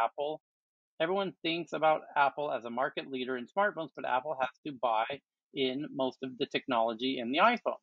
Optus Cellular Technology and its sister companies, Panoptis, Optus Wireless Technology, Unwired, blah, blah, blah, are non-practicing entities that hold patents and generate revenue through patent litigation, otherwise known as patent trolls. Last year, Texas court fined Apple $500 million for willingly infringing on a handful of Panoptis patents related to 4G LTE technology. Apple now faces a trial in July 2022 over how much it should pay to Optus for patent infringements in the UK. Last year, the UK Supreme Court ruled that the UK court can set a rate Apple should pay for all its patents worldwide, even though the court considers the infringement of UK patents only. And now you know why Apple's saying, fuck you, we're out. If you go ahead with this, and we don't make $7 billion worth of profit in the UK, so go screw yourself. It was nice knowing you, UK. You can buy all of our products in Ireland. Ta-ta. So that's going to be interesting to see how that plays out. But now Apple's making it clear they are threatening to leave the UK market if they're forced to pay this $7 billion patent dispute. Thank you to... If they want to really fuck them over and really be mean to them, they say we're going to shut down all the Apple stores across the UK except in Ireland. And then we're going to make sure that in America, we're going to make sure to essentially put it all just places that we're going to ship exclusively to the Irish distributors. It's one of those internal weird politics things that isn't a big deal from outside, but if you look at history between USA and British relations, if you ever want to see America not being nice to Britain, we intend to put Irish politicians in charge around that time frame. It's a weird thing, but it's got an interesting long history behind that. Yep. And then Cal, you sent in one about a company selling passports to Americans looking for a tax break on their Bitcoin. And it sounds like... Yeah, I thought it's 5 tax havens or something. I'll pick that up. The Plan B passport offers crypto-rich clients a path to a second passport in their pick of 7 most tropical tax havens, all of which are exempt from capital gains tax on crypto holdings. And the company works... I don't understand how this helps. It doesn't. Because I've lived abroad like you, Tyler. It wouldn't. And the IRS... It doesn't if you're a U.S. citizen. Definitely not. Well, yeah. But it's a second passport, so I don't get it. I don't either. Okay, good luck to them. Actually, U.S. person should just move to Puerto Rico, where there's no federal or state tax. Not only move there, but become a resident there is the key difference. Yes, sorry, I meant become a resident. Yeah. Sorry, yes. Correction. Which is not easy to do, not as easy as it used to be. They realized that there's a lot of people coming there. You have to be there more than half the time, half the year, and they're adding more frictions regularly because the real locals, who are real Puerto Ricans, have mixed feelings about non-Puerto Ricans coming there to avoid taxes, and so they want to make sure that you're actually really a real resident, and they're adding kind of loopholes that's kind of confirm that you're there for the right reasons. You have to set up a company there, and yada yada yada. Anyway. Well, also, a lot of people seem to be confused in Puerto Rico. You're still subject to U.S. federal regulations. Like, you can't do stuff that if you couldn't do it in the States according to federal regulations, you're still subject to it there. So I'm always curious at when, people move out there and then I see some of the stuff produced from there, and I think it's not a different country. I don't know what you guys are thinking. There are some exceptions where some companies are able to do certain things that they wouldn't be able to do if they were based in the U.S. and they're just given a sort of corporate privilege for the fact that they are based in Puerto Rico. So there's interesting little exceptions. Pharma. Yeah, pharma is a great example, actually. And that's why so much pharma used to be based there, and then that got reversed, and then now they're really hurting there at the moment. Yeah, not securities, though. Yep. You're still subject to all that security stuff. Yeah. Still 2/3 of their economy for pharma. Yeah. So, other interesting articles. ByteDance reportedly scrapped their IPO plans. We covered that one, and thank you to Cal and everyone who sent that one in. How will federal agencies make use of AI-infused super teams is the headline. David, if you're on stage, sent in this one. You remember sending this in? And it says, I'll just give you the little, I just tweeted it out from the Tech News Twitter account at TNATW. You can see that Twitter account above my head in my photo. And artificial intelligence and automation will become more integral part of how work gets done in government, according to a recent Deloitte report, as federal agencies prepare for a shift to long-term hybrid work. They're also poised to undergo another transformation, according to the recent report.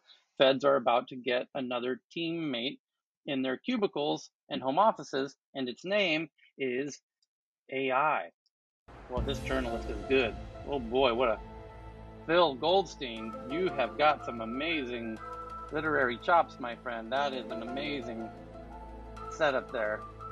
Feds are about to get another. Bold prediction. This will never happen, Tyler. AI will never show up in the workplace. Never. I've never heard of it. What is it? AI? I've never heard of it.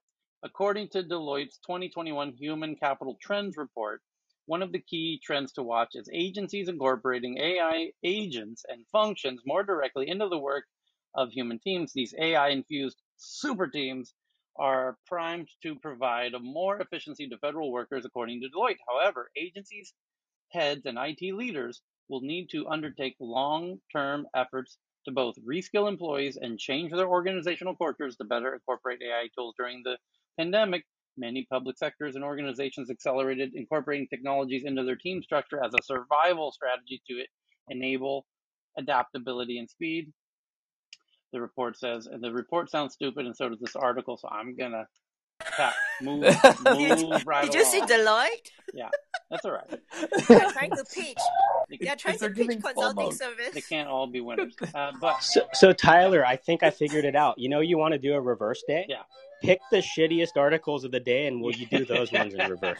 That sounds amazing.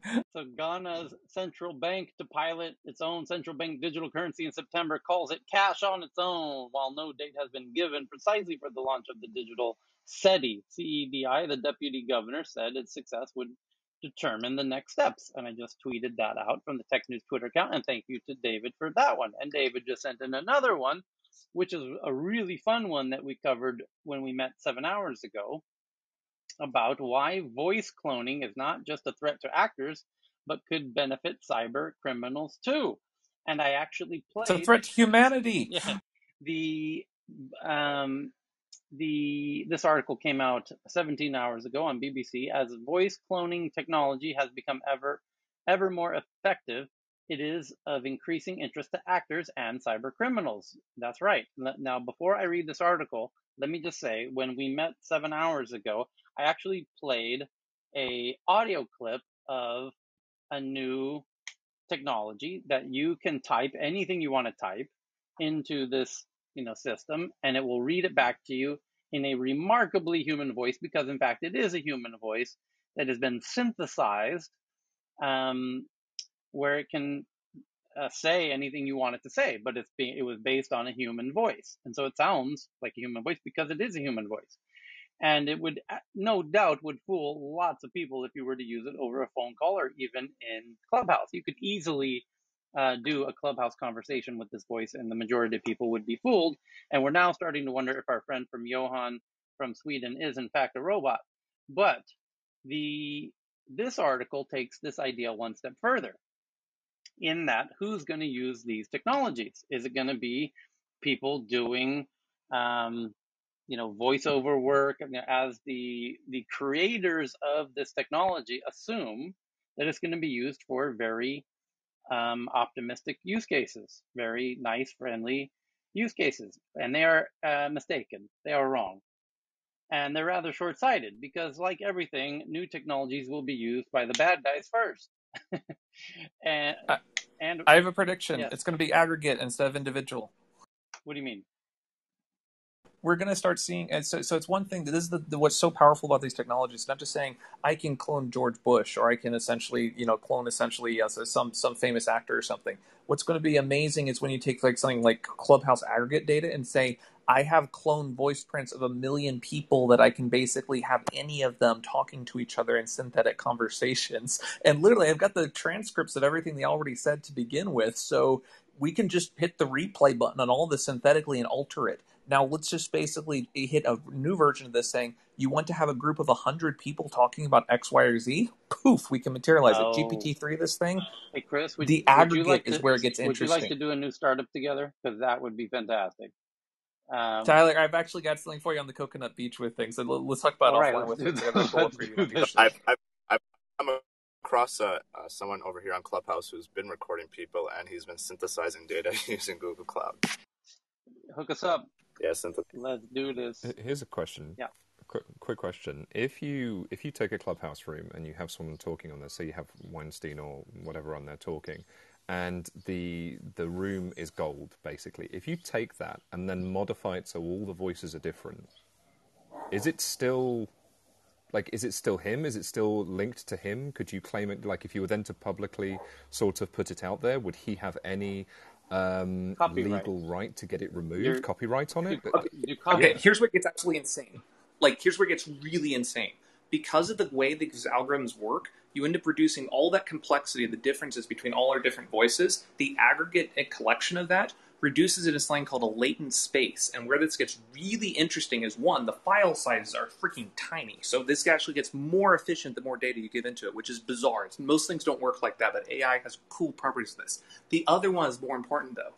It means that any changes you make to that latent space will come out valid out the other side. What that means is that there is interpolations between all of our voices, between all of our voice sets, where we could say, here's a halfway point between me, and halfway point between Tyler, and halfway point between Anthony, and halfway between Cam, and that every single one of those can be guaranteed to be a unique voice print. So you can actually modify these in real time. Now, that's not just off of the voice print and the inflections, the voice structures, and other things which can be cloned. It's also for the transcript of the actual things itself, or the actual content said, because GPT-3 and other algorithms operate off of similar principles. They're a little bit different, but they're similar principles. So what we're going to be seeing here is this bizarre world where it's not just can you clone individuals, it's can you basically clone the concepts at a time. And that's just going to be nuts, because we're already seeing that in the early prototype algorithms. And I know that each one of these algorithms that they're using for the recent ones have the same properties, and they haven't fully explored that yet from a business application. Chris, that's going to be a lot more interesting when you start looking at the social ones. And now we know why that TikTok updated their privacy policies that enable them to do a voice print and a face print of you as the user. And so they could have face print as well. They can take a face print and a voice print of you, and basically create your content for you based on what they know people want to see. And it would be you. And they can modify it. Right. They could. And if you don't like it, they'll just basically modify it enough to be even just better, within a hair's width of what was originally traceable. Check this out.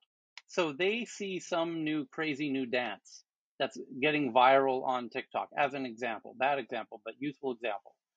And they know, okay, you have followers and you have friends on this app.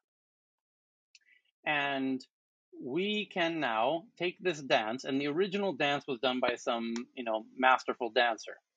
That's fine. We can make it appear that you are doing the dance, right? And then we have the decision based on our algorithms. Who should we show? Now we could have anybody be the dancer. There's the original dancer, and that person will be shown to whoever it's most relevant to. And then for every other user of TikTok, we can make them and show the most, who would be the most ideal person to do the dance for user A, user B, user C, user D, user 50 billion, because then you're more likely to watch that video through the whole video. So if we can have it be your mom do the dance, great. Your mom's going to do the dance. If we feel like you would actually watch the video to its completion, if your ex-girlfriend was doing the dance, then we'll make it be your ex-girlfriend. If it's your cat, we'll make it your cat do the dance. But the point is, they can synthesize the content based on your voice print and face print, and now optimize the content so that you'll be even more hyper engaged. So They I could actually helped even fund several startups in this space with things on the technical side with things. It's actually a very small industry. There's like 4 or 5 of them at the time with things. I have contact information for all of them. One of the key things to remember about this is that those dances follow the same principles of when you can codify it, when you can compress it, the aggregate gets more efficient over time. So those dance moves are just one more aspect of a personality that you can A/B test. They're one more thing. It's going to be very fucking difficult to regulate this according to the older versions of how much is unique, how much can you trace. Because if you wanted to, if you're not acting in good faith here, you can literally obscure things within a hair's breadth of whatever is going to be legalized because you've got 15 billion things to go from. Well, one other thing is a little fun thing. We were going to actually, I was going to help one of the groups in this debut on the Jimmy Kimmel show with stuff, just as a fun thing. We made some prototype things of some of the actors there essentially just dancing it up with things for late night television. We're going to do this like a celebrity, like go through a bunch of those. They ended up not going with stuff, but we did some early tests for it. It was absolutely hilarious. I think to go along with Tyler's narration, they might even then choose to show some Indian doing the dance and some Chinese doing the dance. Right. Make it more palatable along ethnic lines too. Sure. Yep. Well, they get more specific than that. They can make it women for women. And they can get the actual person that they know you would be most engaged by because they see your viewing history and they say, we should make it, this person that we know you're obsessed with do the dance, as an example. Tyler, where this gets really scary, potentially, is we're still talking about a point where TikTok will say, hey, do you want to be part of this trend, for instance, this dancing trend, or this product placement, or whatever. What it gets really worrying is when it just becomes a unilateral pre-agreement that you say, okay, you tick a box that says any future trending videos that I am applicable to, that my body mass, my size, my features, whatever, my gender, that is relevant to my followers, just automatically do it. And then at that point, you're essentially signing over your digital self, your features, your physical identity and your audio identity to then be manipulated. And that is where everything that Chris was just saying there with the millisecond A/B testing in example, they can do that to their heart's delight and they don't have to get permission because they've already got pre-agreement. They've already received the pre-consent. So then, you have the manipulation that you've seen here and there's no longer a middleman of consent per modification. Okay, I've got one thing, and I'll throw it back through. It's real quick with stuff. One more thing to throw in here that's important to incorporate is sensors. So here's the thing. As sensor prices become lower and lower and lower, once you figure out how to get a sensor into a MEMS a manufacturing process, it essentially is free minus the cost of your original R&D. So essentially, we're basically have a back generation the next 10 years of essentially sensor tech that's already getting cheaper and cheaper and cheaper just by the fact it got translated into silicon, and we're just paying off the price of the IP cores. Now, here's the reason why it's important. As the sensor tech becomes more and more accurate and better at picking up that data, there's a weird function, a translation function. You're seeing this with super scaling, upscaling resolutions aspects. It's a core part of how the AI algorithms work. You can take crappy, noisy sensor data, and if you put it right next to essentially some really freaking amazing sensors, you can create an AI translation function for how to go from one to the other. Now, here's why that's important. It means that whatever crappy cell phone sensors that we put on these things, which are getting more advanced all the time, they will be able to perform as if you have the super exotic, ultra high-end sensors on the same thing, and it will be mostly like 99% of the way good enough to basically make that work. Now, here's why it's relevant for the dance moves and the other parts like that. The amount of sensor data that you used to be able to have required to basically do like inferring AI dances, you need to do like volumetric capture, you need like depth information, you need to do like this crazy other stuff. When we gain the ability to be able to detect key points in real time, when we gain the ability to basically guesstimate depth and being able to basically say delete the background, that sort of thing, entirely via AI algorithms, it means that we're able to use really shitty sensors that are on everyone's cell phone and have them perform as if you've got a freaking LiDAR machine on the thing. It's not that it's great or it's perfect. It's good enough to make that consumer application work. And that's the key part about this. Because as the sensors become more common, we have more data to work with. Hey, Chris, along those lines, in the AI MIPS requirement arena, people are now, and IBM and various other companies have been working on getting away with reduced precision. It turns out all these machine learning algorithms don't require double precision, this, that. Yes. So they are going to 8 bits precision, 4 bits, 2 bits even. So that's one thing. The other thing I was going to point out was when Carl said what he said, that I'm sure most of you know about these generated images, which are of people who never existed, but they are so human-like. So they could use those images also to, make these different ethnicity people perform the dance moves that they copied from real people. Yes, and the other thing, and I'll turn back to the group because I get really excited about this, but the other thing to remember is that the capture time from this, when we're thinking of data, normally we think about you have to trace every single moment of someone's life in order to get some sort of aggregate. Well, that's just for the initial set.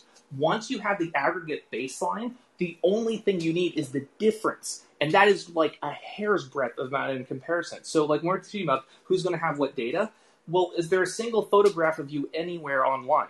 Is there a single moment watching you walking down the street? Is there a single data point about your health?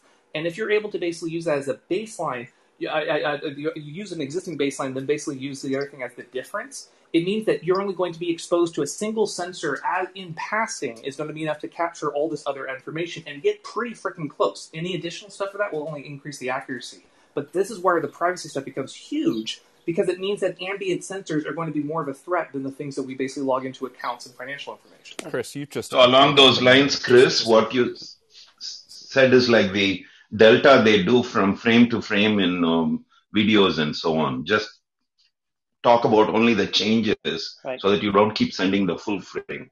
Yes. It's the same in, very in music. Sorry, Carl, just a quick point. In music, on a synthesizer, you can play a performance in MIDI, and the performance is done in data, and then you can reassign the instrument that plays the performance. You can have it play as a French horn or play it as a similar analogy there. Go ahead, Carl. Yeah, something Chris just said there just dragged up a memory from several years ago where I was reading an article on researchers who were using the signal strength of Bluetooth devices and Wi-Fi devices and how that changed. And using that, they could actually triangulate how bodies were moving through a 3D space like a flat or like an apartment. Because obviously bodies, being 80% water, do not do very well in allowing a lot of the EMF signals to go through the body. So backscatter. Yeah, exactly. So you can track, if you have several devices, you can say, well, what was the signal strength at 80% of the time throughout the day, and what is it now, and then what is it now, and then what is it now? And because you don't move your house around, and the walls of your house don't move around, and the only thing that does move are the people. So these were researchers who were using this to basically, you could track with a half-decent consistency of where people were in the house, and then once you times that by 100 million users, yeah. Okay, so we got to... That's kind of scary. Is anybody else scared by that? That's kind of scary. Well, it gets even more scary when you, instead of having your friend do your dance for you because they're the most, TikTok recommending the optimal person to do the dance for you, when it's not a dance but an ad. And so they replace the character in the ad as the most likely persona that will get you to buy the product. And again, to your point, if it's your same race, your same gender, your same age, and somebody you have a higher click-through rate to buy those shoes of that person who's recommending them. Oh, it's so much worse. Okay. It won't just be you. It'll be your ideal version that they think will basically take advantage of your insecurities. It'll be a modified version of you, a little more beautiful, a little bit more, secure, a little bit less essentially open for other things. It's gonna be nuts. I wonder if they sell that avatar so that you could use it in all of the metaverses and be like, yeah, this is me. So, Chris, if I was going to post something of me dancing, but I did an NFT, would that stop them from being able to manipulate the image? Nope. It would at least basically say that there's at least a copy of it that exists somewhere. Now, what about the billion others that are floating around in the world? One of the things that's very challenging about censorship versus noise factor is that in Western governments where censorship is more frowned on, there's no such compunction about just flooding the airways with every bit of irrelevant noise possible to drown out the original signal. So that would be a problem. Okay, so back to the article for a second, and we got to move fast here. The article says, when Tim Heller first heard his cloned voice, he said it was so accurate that my jaw hit the floor. It was mind-blowing.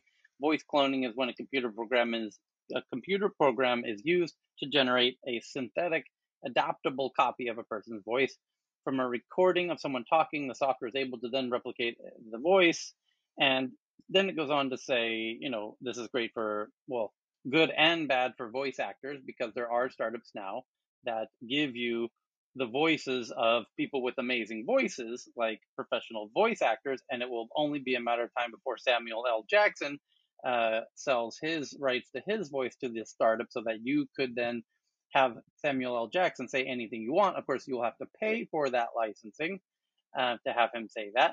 However, you can do it on your own. That's kind of the secret, dirty thing. He might be able to then sue you because you're not using a verified licensed version of his likeness. However, this technology will, as always, technologists create solutions that they think have very limited, positive use cases. And the reality is, other people have other ideas in mind. And no doubt, some sneaky bastard is now going to take a voice print of the company boss and then call in the IT team and say, hey, give me all the passwords. And then they're going to give all the passwords to the boss, because the boss just called asking for all the passwords. The next thing you know, your company is in the headlines because all of your passwords were given away. Just as an example. Cal, Cal, Donna here. They're going to put that in an NFT. They're going to put the rights and the IP in the NFT. I'll be able to lease it. In the smart contract, it will say how long I'm allowed to lease it for, 1 month, 6 months, and the money will be paid directly into his wallet. Right. So it'll go like that, pretty easily, seamlessly, etc. That's fine for public use cases where you're going to use that voice publicly, where they could then find it and then charge people who didn't pay the NFT fee. However, when you're doing it privately in a private phone call, they would never know. And that's where the really interesting dystopian, earth-shaking potential opportunities lie, which is calling up calling up Apple and speaking to the senior vice president and saying, hey, it's Tim Cook. Go ahead and send me over all of the everything of value to this email address. Thank you very much.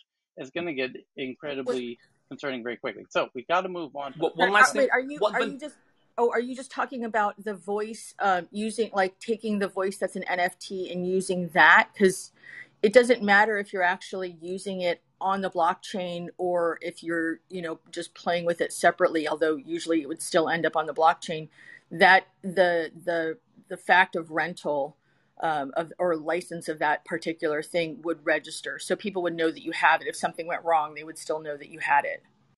Well, one very last thing. Five Eyes has had basically since the 1970s full take of everything in their network for the voice communications. So fun thing about the horse leaving the barn factor. So everyone that's used a digital communications device via VoIP or stuff we're doing now or things over that, you already have voice prints out there in large aggregate databases. So whether or not they use that for specific spy missions, or whether or not they want to use like an aggregate version of being able to say, hey, what happens if 100,000 people and all these sorts of positions got exactly this sort of emulated thing? The sort of crazy shit you can do with social manipulation on this scale is unbelievable. And when you understand who actually wields those data sets already, it unlocks some very interesting conversations about things like, why is U.S. government doesn't want Huawei here everywhere? What's up with that? That's weird. It makes a lot more sense when you start realizing these sorts of tools have actually existed for a little bit before we got to talk about them in consumer space.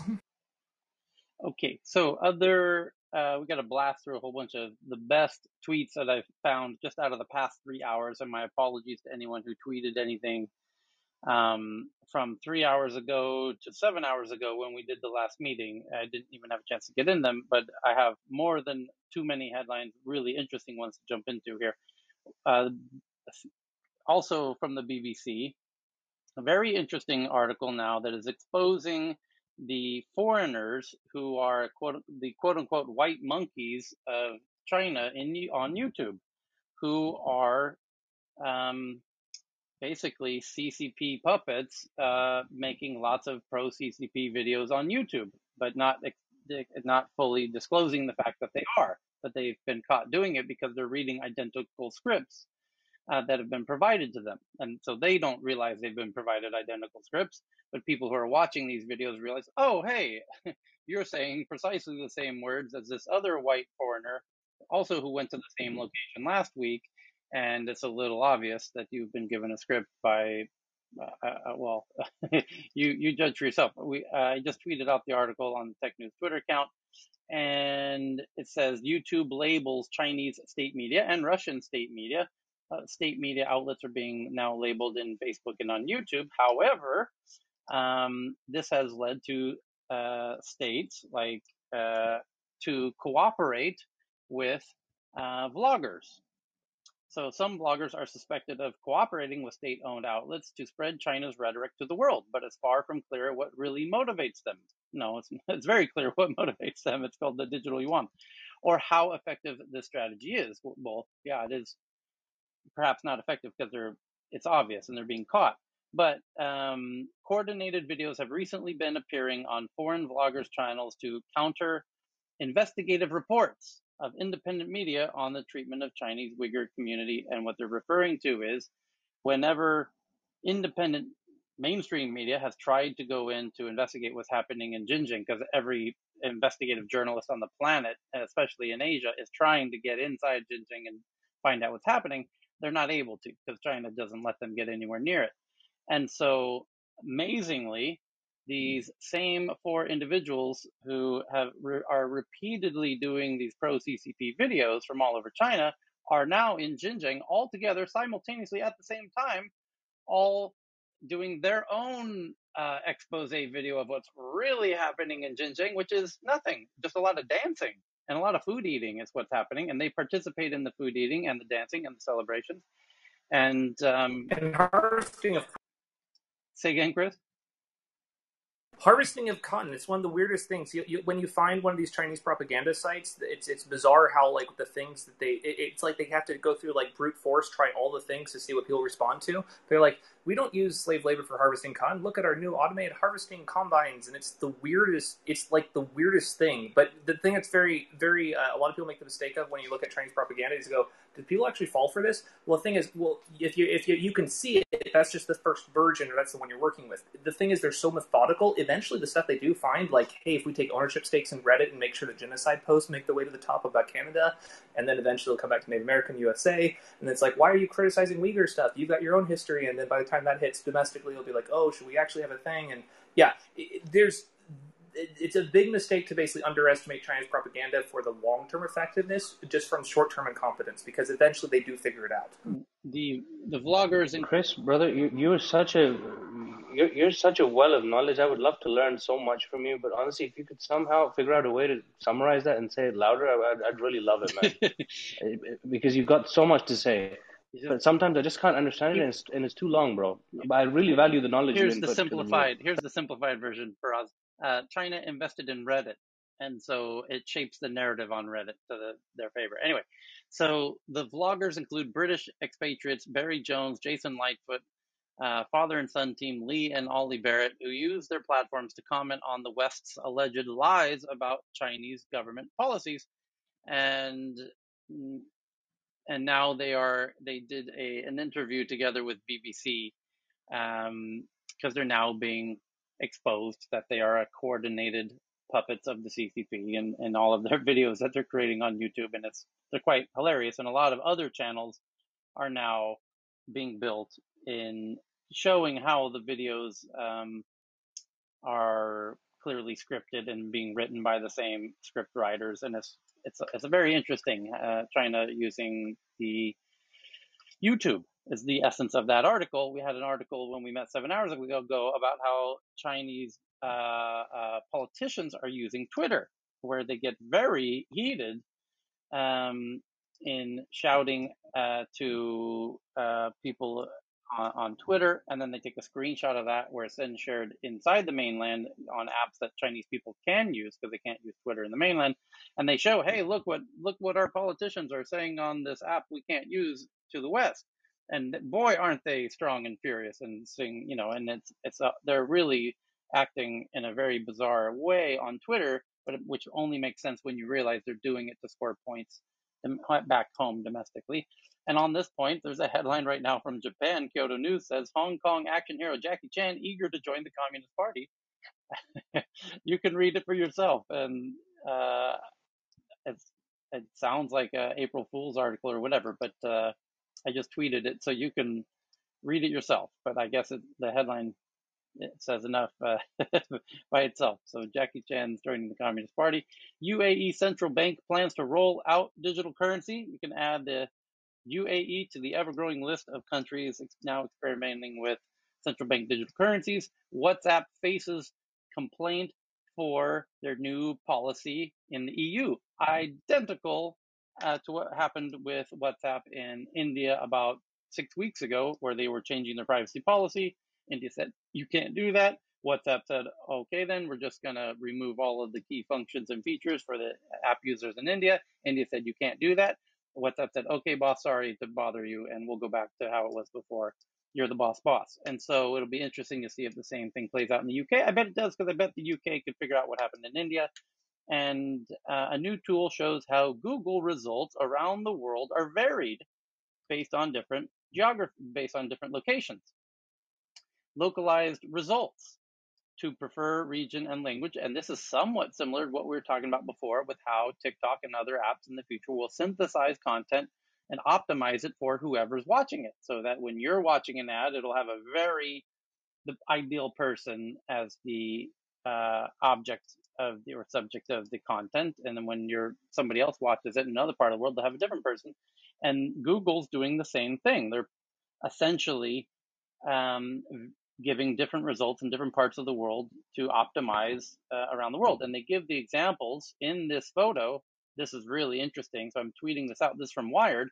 They just happen to give the examples of searches like Tiananmen Square.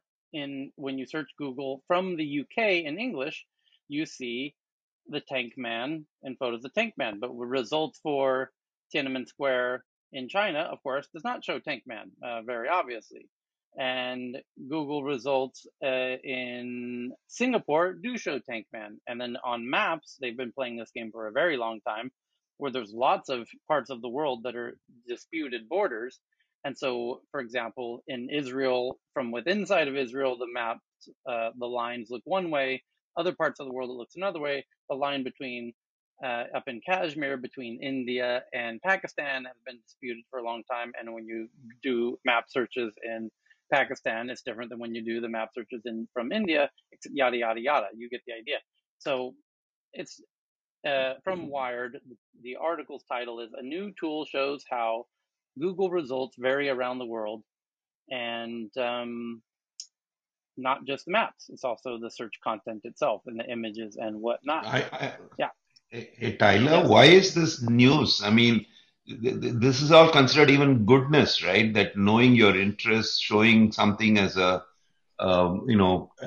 something on top of the list versus something else on top of the list is all considered tailoring to users' preferences and so on. That's called personalized search. This isn't personalized. Yeah, exactly. Nationalized search. Yeah.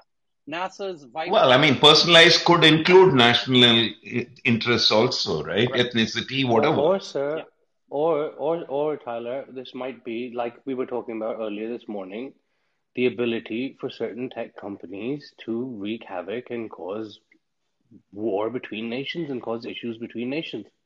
Yeah. Well, to be determined. NASA's Viper mission to map water, other resources on Moon in 2023.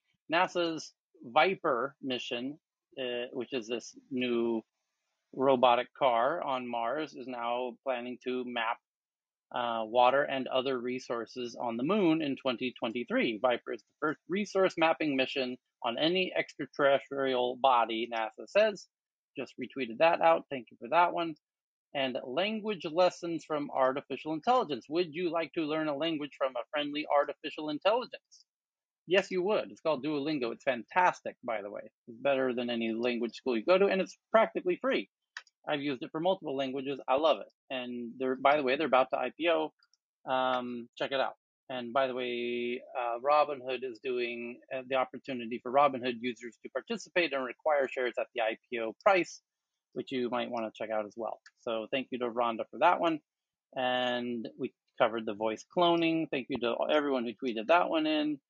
And Cheryl has one that Didi warns of negative impact after complying with a Chinese order to remove the 25 more apps from mobile stores for violation of the data. And we covered that point earlier, which now it appears that China is actually really trying to hurt Didi because they're not just going after the mother app, they're going after all of their auxiliary apps, which they apparently have 25 of, which is quite impressive in its own right.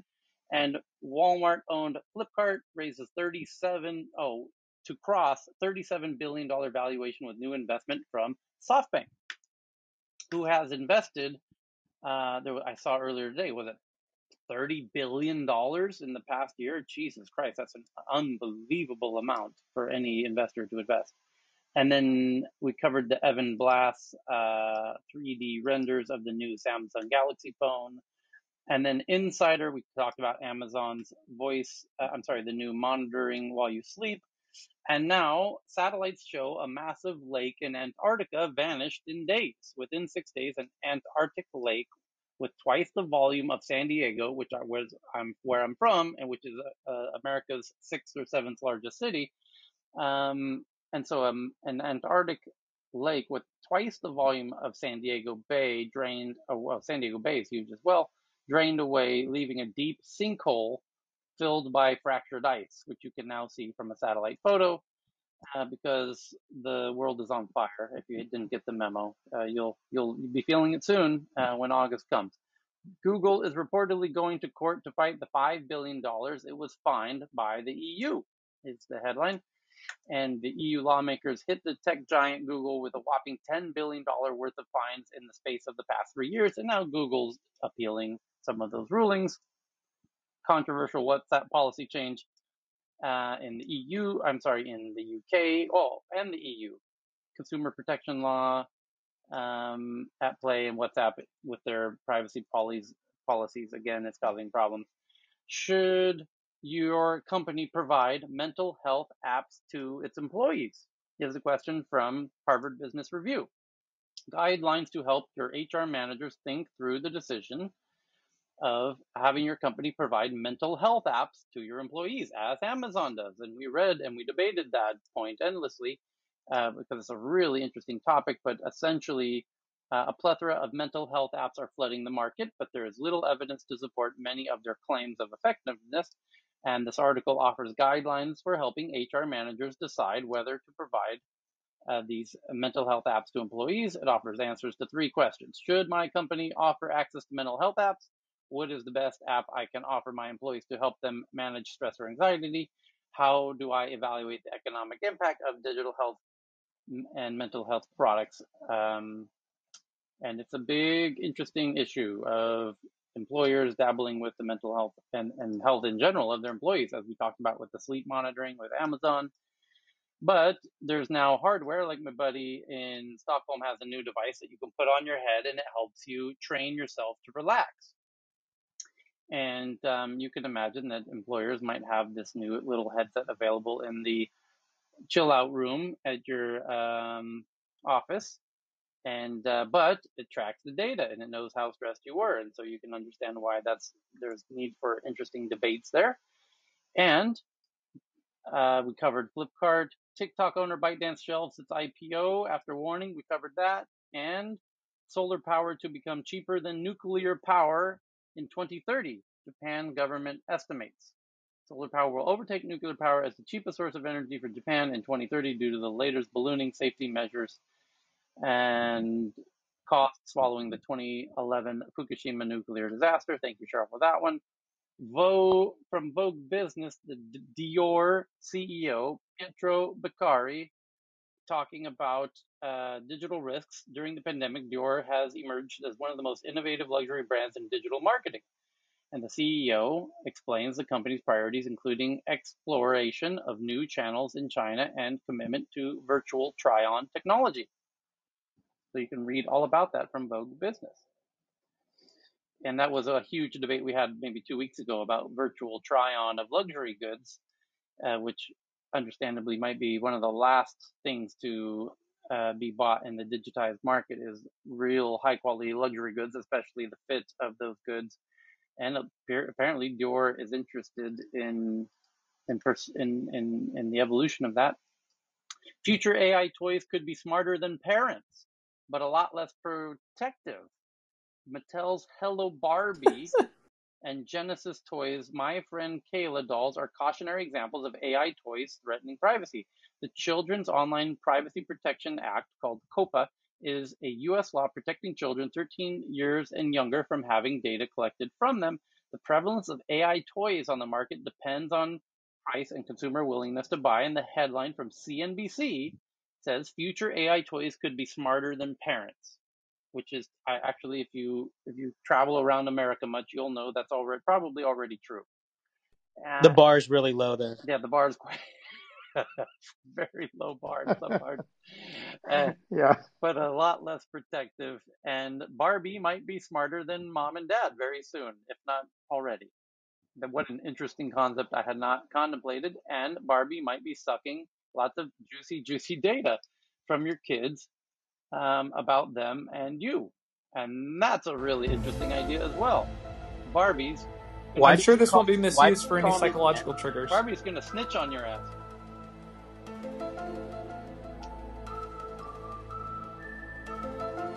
Next thing, what country is going to buy Barbie and turn it into a AI-driven? Okay, let's do a poll on that. Yes. What was the question? Remember when Barbie said math was hard? Math is hard. Has to be Kenya. Yeah. Oh Jesus. He took it there. Okay, two more. A new with the Google data we covered, Binance is frozen when Bitcoin crashed. Now users want their money back, and Binance just continues to have more problems. More Bitcoin, more problems, as Biggie used to say, right? So we have. Tyler, did you cover the Tencent streaming one? No. Oh, about the music licensing? No, I didn't find it that interesting, honestly. Okay, I'm not sure if it was or not. I don't know what it was about. I was trying to figure it out myself, so just ask. Well, here's one. New York Times says, after years of being a battleground, investment boom lifts Iraqi city of Ramadi was the site of some of the fiercest fighting against U.S. troops during the Iraq War. Then came a devastating fight with ISIS. And now, after years as a battleground, Ramadi is booming due to investments. And that's from the New York Times.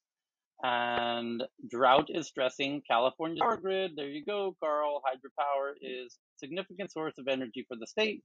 In 2019, it made up about 17% of California's electricity mix. And while California is no stranger to drought, this is particularly bad. And when you look at this photo that I just tweeted from Carl, from The Verge, you're going to realize we're in deep shit. It's a photo of, I assume, Lake Mead with a whole bunch of boats at the bottom. It looks like a bathtub that's now 90% empty with about 24 boats struggling to fit into what's left of the water of this lake. Holy cow. Hey, Tyler, it rained in Las Vegas last night. There just we so go. You should know. Someone danced. Jennifer, were you dancing in Vegas last night? Jennifer knows how to do the rain dance. What room did I show up in? Is that supposed to be me? No, I'm not. I'm sitting here depressed in California. It is, honestly, it's just depressing to look out the window. Jen does we need to all dance more. She does the rain dance. She does the rain dance, right, Jennifer? I'll do anything to make it rain here. Jennifer, just take the credit. Oh, that's right. Just take the Contextually, credit. for the audience, we were talking about this probably about a month ago, and Jennifer was going to do the rain dance to get some rain for California. Making it rain. People out there in Vegas making it rain. Share the joke with us. Yes. Yeah, that's not a picture of Las Vegas, though. That looks like Lake Shasta.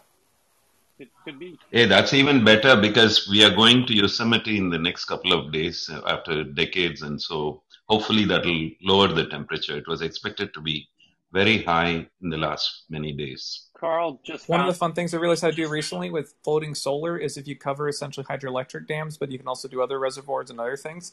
Turns out you get a dual benefit of the solar generation is that much more effective because it's a lot more cooler floating on the water. But the other big thing is it slows evaporation by like 80-90%. Something insane. That's like exactly what Singapore Don't talk is doing, any sense Chris. here. Don't Chris, talk any that's sense. exactly what Singapore is doing, Chris. It's awesome. So Carl just found a hot article from Gizmodo that Wi-Fi networks can now identify who you are through walls. Who needs a peephole when a Wi-Fi network will do? Researchers from MIT are developing technology that uses wireless signals. And Carl says, following on from his Wi-Fi body tracking comment, that 6 years ago. Oh, is this an older article, Carl, that you shared? Maybe. Heyman found an article about America's new top tech hubs. That's a tongue twister if you try and say it quickly. And essentially, let me break this down for you. It says, drum roll please, the hot new tech hubs are, in no particular order, not able to be read because Apple and Bloomberg got together to paywall this article, but I have a clever hack. Here we go. Boom, there it is. Okay, so here we go. No, they double paywalled it, you bastards. Some Outline.com. Virginia Tech shows not all college towns thrive. University of Kansas, 33 spots over the past 3 years. We'll have to do that one later. Evan just sent in one about killer flying robots. What is this all about? A new generation. Yeah, robots are getting smarter, and so are we going to have to control these mad artificially intelligent robots? I think we're going to need some anti-AI technology to control these things. I have a prediction: most buildings are going to have nets over them in the future because it's just going to be a thing. Tech's next wave of development will happen in Asia, is the headline from CNBC. And Singapore, some 40 million people across Southeast Asia came online for the first time last year, according to a new report from Google. And that's why we know Asia is still booming. And what else do we got? JT, what about Tokyo Olympics? Yeah, at the Tokyo Olympics, given that they declared a state of emergency, no fans at the Olympics, they're going to roll out some new cool virtual content and features for fans and players to connect together. So one of the things is this virtual wall kind of thing where people will be able to submit 5-second videos of themselves cheering or whatever. So that's one feature that they have going on there. They're also going to include virtual reality content for you to be able to experience some of the action that happens during the Olympics. They're going to have a cheer button for you to essentially cheer, and then they're going to have a little map showing different parts of the world of fans cheering through this platform. So it's going to be cool. They're going to try to compensate for not having fans in the stands. Okay. And then who was it here? Evan, you've got this one about worldwide phenomena of prefab tiny homes, and there's a Singapore prefab homemaker called Nestron started shipping overseas, and it looks like a gorgeous shipping container is what it looks like, with a shower and a kitchen. Yeah, I haven't seen one of these in Singapore, but our RVs and vans and tiny homes, tiny houses are all the rage. Yeah. Either people putting them in their backyard to work from home, or even living out of them, or having a second home far away from the city. So interesting that the Singaporean company doing this now. Yeah, there's a bunch. Elon Musk just moved into one just so he could be closer to his rockets. He's just out there on the range, rocking on a range in a tiny home. What more could a man want? So we've had these around for a bit now, though, right? The containers and various other sorts. Yeah, but they're cool now. Look at the one. Ty, cue the music. We just call that a trailer park. Oh, wrong music. He means the other music. Rednecks around the world are like, y'all doing what now? Yeah. Oh, I see this is the one you wanted. Sorry. It's a festival. That's the one he wanted. Yeah. That's the one. There you go. The problem with tiny homes is the zoning. Like, trailer parks are literally zoned for the trailers, whereas people want to put these tiny homes everywhere, and there's no water or electricity hookup, or people aren't allowed to plant them anywhere, especially in good neighborhoods. So it's getting to be a problem.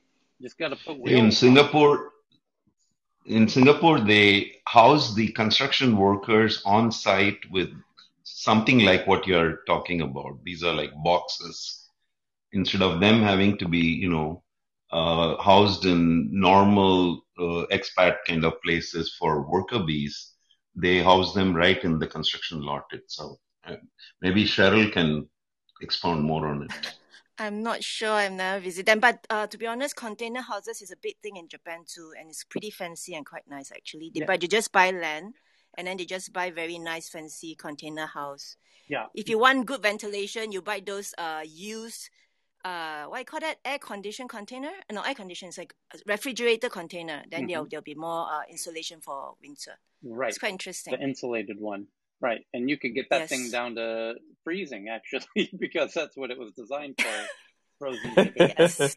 More expensive, but it's worth it for winter. It's insulated. But the point is, looking at the one that Evan sent in, this Singapore design, it's clearly a shipping container, but doesn't look at all like a shipping container. They rounded off all the edges.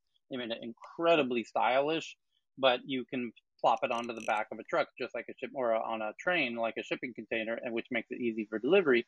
But it's a really clever idea to really modify a shipping container to no longer look like a shipping container, but in reality, that's the basis of it. Yeah, but Tyler, if you go YouTube, you can see a lot of such content. It's very nice. I've been looking at it for a while because I was thinking about such. Yeah. Before the shipping crisis hit, you could get them delivered for a couple of hundred in the UK, depending on access to your property, and they're really good for if you want to do outhouses or summer houses and that kind of thing. And it's a huge thing of modifying them and putting in windows and everything like that. And and also they are converting double-decker buses too. By the way, double-decker bus, the old double-decker London bus. It's actually quite nice. Schoolies. Yeah. Some smart aleck might say for the parents-in-law to be housed in. So we can. We can only hope that as we downsize, and as these do look good, you put some solar panels on it, figure out the water, that we, that we can reduce our carbon footprint, right?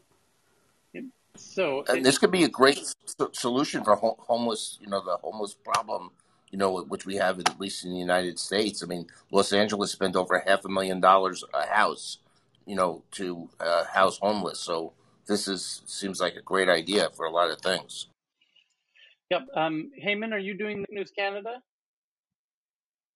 Or did he go? He's already started. Already started. He started already. I've got a headline here. New firm. And the crypto started too. Yeah, the other room started too. So there's a crypto room, because now we're at the top of the hour.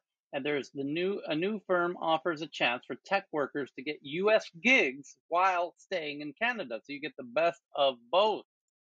A new Canadian company with island roots is bridging the gap between Canadian workers and American firms in need of talent, called JobArc. And we will talk about it in Heyman's room, which he just started. And if you're into all of the crypto news, Ben and Alexandra and Donna and Ramin just started the Monday blockchain news. So follow the Tech News Club, or me and Cal and others, as we're going to head over to the Monday blockchain news and the Tech News Canada room, which I'm not sure it's open. Is it open, Heyman? Yes, it is. Yes, it is. Oh, there open. it is. You're right. It's open. Okay, so we'll see you all over there. So thank you, everybody. And we will see you tomorrow. See you in Canada. Bye. Bye. See you. Bye. See you guys. Woo-hoo.